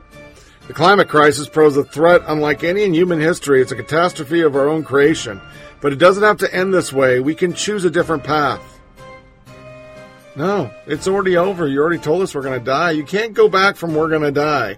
Daily Mail, Greta Thunberg tells cheering crowd, we will make sure we put world leaders against the wall. The COP25 meeting, which is happening in Madrid right now, is almost over. And we unfortunately probably already know the outcome. World leaders are still trying to run away from their responsibilities. But we have to make sure that they cannot do that. We will make sure that we put them against the wall and that they will have to do their job and to protect our futures. I remember a few months ago when I first saw the pictures from the strike in Torino. And when I saw those pictures of countless of people just filling up the streets, I felt so hopeful. Millions of people saw those photographs, and that gave hope to millions of people. So thank you to the city of Torino. Wow. Nobody had a problem with that. Nobody. Daddy Warping, we'll put world leaders against the wall if they don't tackle global warming. Threatening to execute world leaders seems kind of anger management issues having to me, you know? When she's literally arguing for the murder of government officials, I think we could stop with the you can't criticize her, she's just a child shtick. Then she tweeted that she was on an overcrowded train. Then the train company calls her out. Far-left extremist Greta Thunberg tweeted a photograph of herself riding on a train over the weekend that showed her sitting on the floor while complaining about the train supposedly being overcrowded. Traveling on an overcrowded train through Germany, Thunberg said, I am finally on my way home. The Guardian reported that it's a two-part tweet. Dutch Bahn responded to Thunberg's tweet, writing, Dear Greta, thank you for supporting us railroaders in the fight against climate change. We were happy that you traveled with us on Saturday in the ICE 74. But it would have been even nicer had you also reported how friendly and competently you were looked after by our team at your seat in first class. Yeah. After being repeatedly mocked online over the incident, Thunberg claimed, our train from Basel was taken out of traffic, so we sat on the floor for two different trains. After Gotten, I got a seat. There was no problem, of course. I never said it was. Overcrowded train is a great sign because it means the demand for train travel is high. Thunberg has been the center of controversy over all her craziness, but once again, it just proves what she is. A fucking propaganda tool used by her parents and another liberal example of abusing children. Because that's what it is. Asperger fucking autistic kid used as a prop. But our best comes from CBS News. Under our climate, which we seem to be closing the show with climate instead of crime now. World must hit peak meat by 2030 to avoid climate crisis, scientists say. With livestock production contributing to climate change, people need to drastically reduce how much meat they eat. Peak meat. Yes, there were plenty of responses with peak stupid. And then our last story. Oh my God, you have two dogs, Greta Thunberg. Environmentalists to save the world. Dump your pets. Study. Your dog or cat is probably killing the environment. And if you want to stem the tide of global warming, it's time to say goodbye to Fido and Fluffy.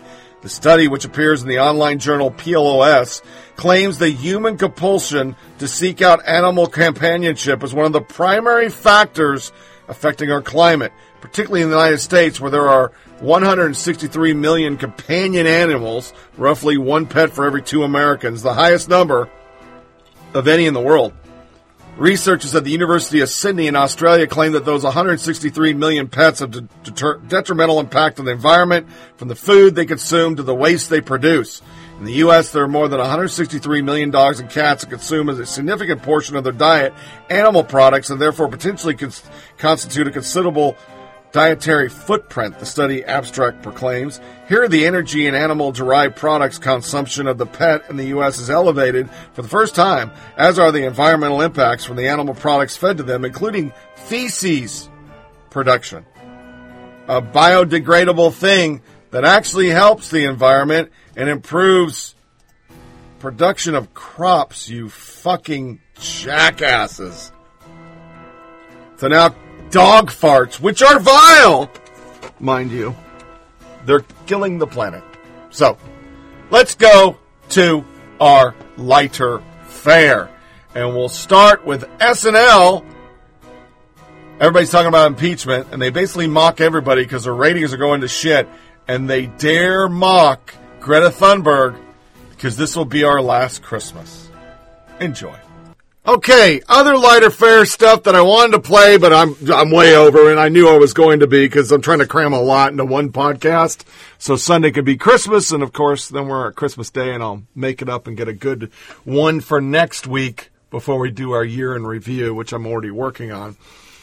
I wanted to recognize Penei Sewell for winning the Outland Trophy. I would play a soundbite, but I don't think I really need to. And I will save the I Love My Duck stuff that I wanted to play and my Packer stuff for the Christmas show. So we'll listen to some Penei Sewell stuff, some Packer stuff, and some Duck stuff. And I'll even throw another soundbite. I had a spirit video of kids. It was really super cute. That I didn't get to play today, but I'll get it in there. And we'll just go straight into our This Is America. It is Chris Cuomo telling us that we're not real Christians and we don't want to punish Trump. And then Ezra Klein and Christina Amanpour. The question was, is this why America is polarized? Because they were talking about the impeachment. And those two biased people, Ezra Klein, being asked about polarization when he creates polarization, was just comedic as fuck. This is America. Don't catch you slipping now. Don't catch you slipping now. Look what I'm whipping now. This is America. Don't catch you slipping now. Don't catch you slipping now. It's time for the last soundbite. Like the media say when they are pushing fake liberal agenda stories. And this is America in 2019. Guns in my area. I got the strap. Should you be defending a man when you know it will force you to own the ugliness that he spits out so often that you can't possibly agree with? For example, attacking Nancy Pelosi with a tweet about her teeth falling out. Unorthodox, they say. And he's frustrated, they say. What they don't say is what they would say immediately if anyone else said anything like this. So the question becomes, how do you keep your credibility with this kind of silence? Let's bring in former Republican Congressman Sean Duffy. Blessings for Christmas for you and the family. Thanks for being with me. You too, Chris. Merry Christmas. So you get the question, telling the president he's right is being a follower. Telling him he's wrong is being a leader, and nobody seems to want to do that in your party. You guys will say, well, we don't like everything he says. No, you never say that you don't like what he says. None of you will say he should not have said that about Nancy Pelosi. It was an ugly remark that is beneath the presidency. When we all say it's our responsibility, whether we're in our homes or our communities or our conversations, to be more respectful with one another. I think that's what it really comes down to. Because why would I take that message from you when you refuse to call out the person who says the ugliest things most constantly? So I don't know if you called out Maxine Waters when she said go after them in gas stations and in restaurants, or when they went after Ted Cruz or Sarah Sanders. I can't believe that your argument is there are people who support the president who feel that he's taking too much criticism, so they are okay with him saying that Nancy Pelosi's teeth are falling out. Where is your high ground morally if you won't call it out? But do you think it's okay for Nancy Pelosi to call into question his manhood or to call him an imposter? She says she prays for him every day and doesn't hate him. Come on. Why can't he say something gratuitously nice? Remind me, Sean, are you a Christian? I think I am, yeah. And your party, your party basically wants to make Christianity the religion of this country, but certainly the guiding light of its party. And this is my point. We want the freedom of the freedom to practice whatever which often gets translated into the ability to discriminate against others. What I'm saying is this: if you want to hold yourself as a Christian, you can't make any of the arguments you're making right now. So I want to ask you sort of pull out a little bit and get to the bigger picture around this polarization, which has been sort of accelerating over the last several political cycles, and sort of what drove parties and people to break apart along ideological lines. In your book, you talk about, about all sorts of issues such as, race, one of them, obviously economics as well. What do you think is the main reason that this has happened in this country? So a few things on this. So my book comes out January 28th. Thank you for mentioning it. Why We're Polarized.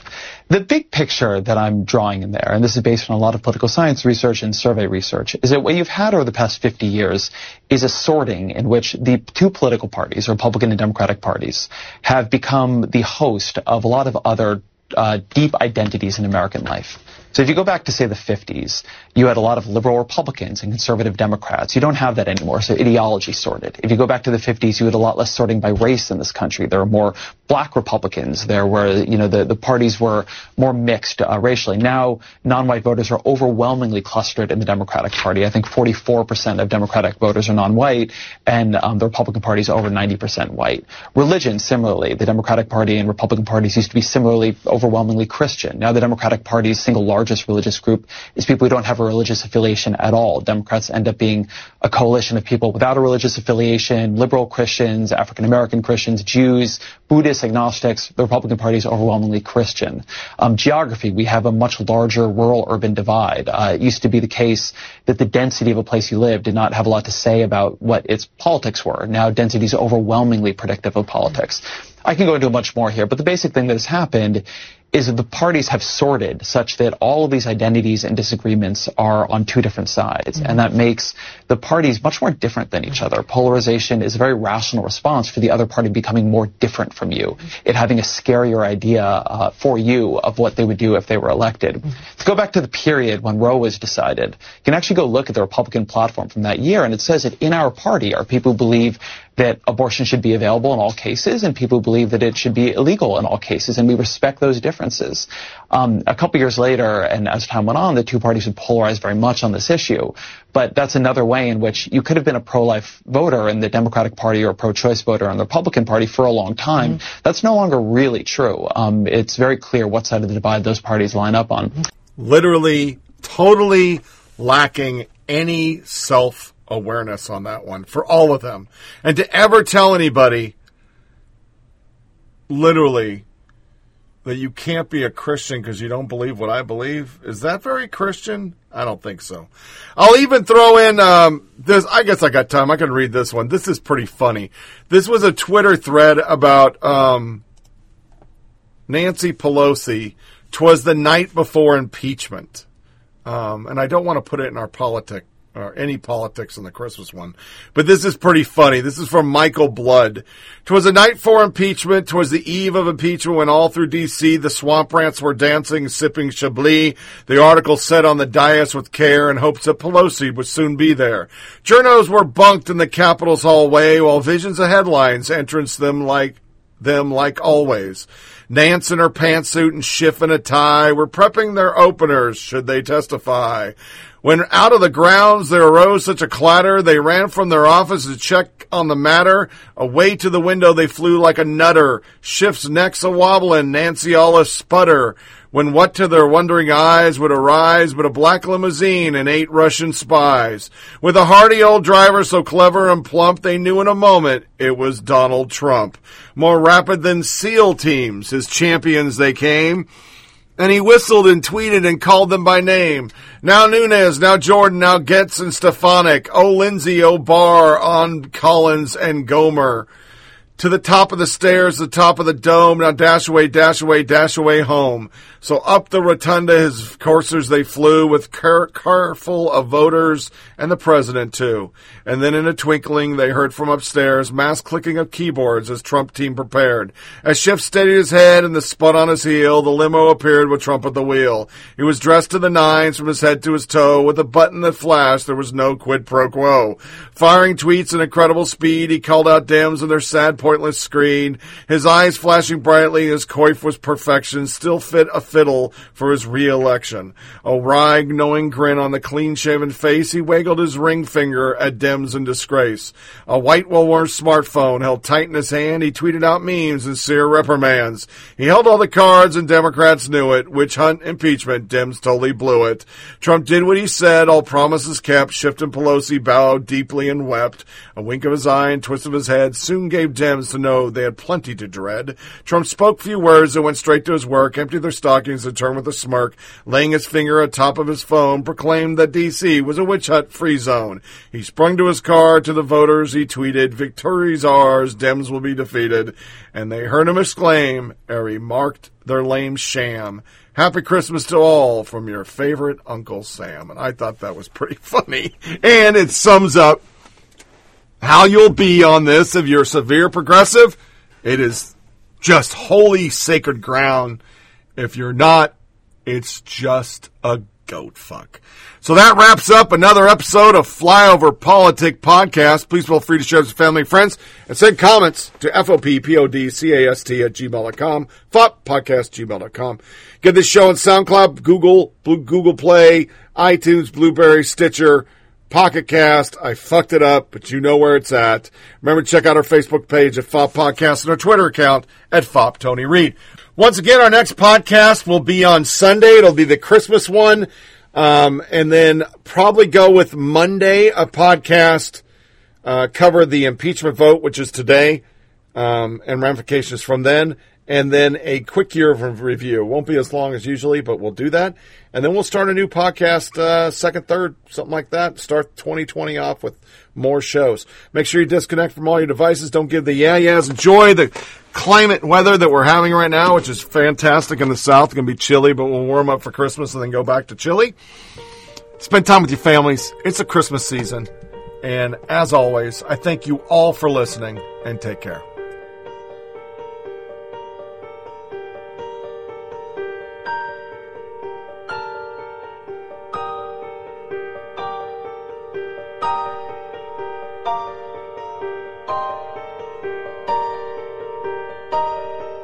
Thank you for listening to Flyover Politic Podcast. Please check out our Facebook page at FOP Podcast and Twitter account at FOP Tony Reed. Remember, it's a short ride. Make every day count.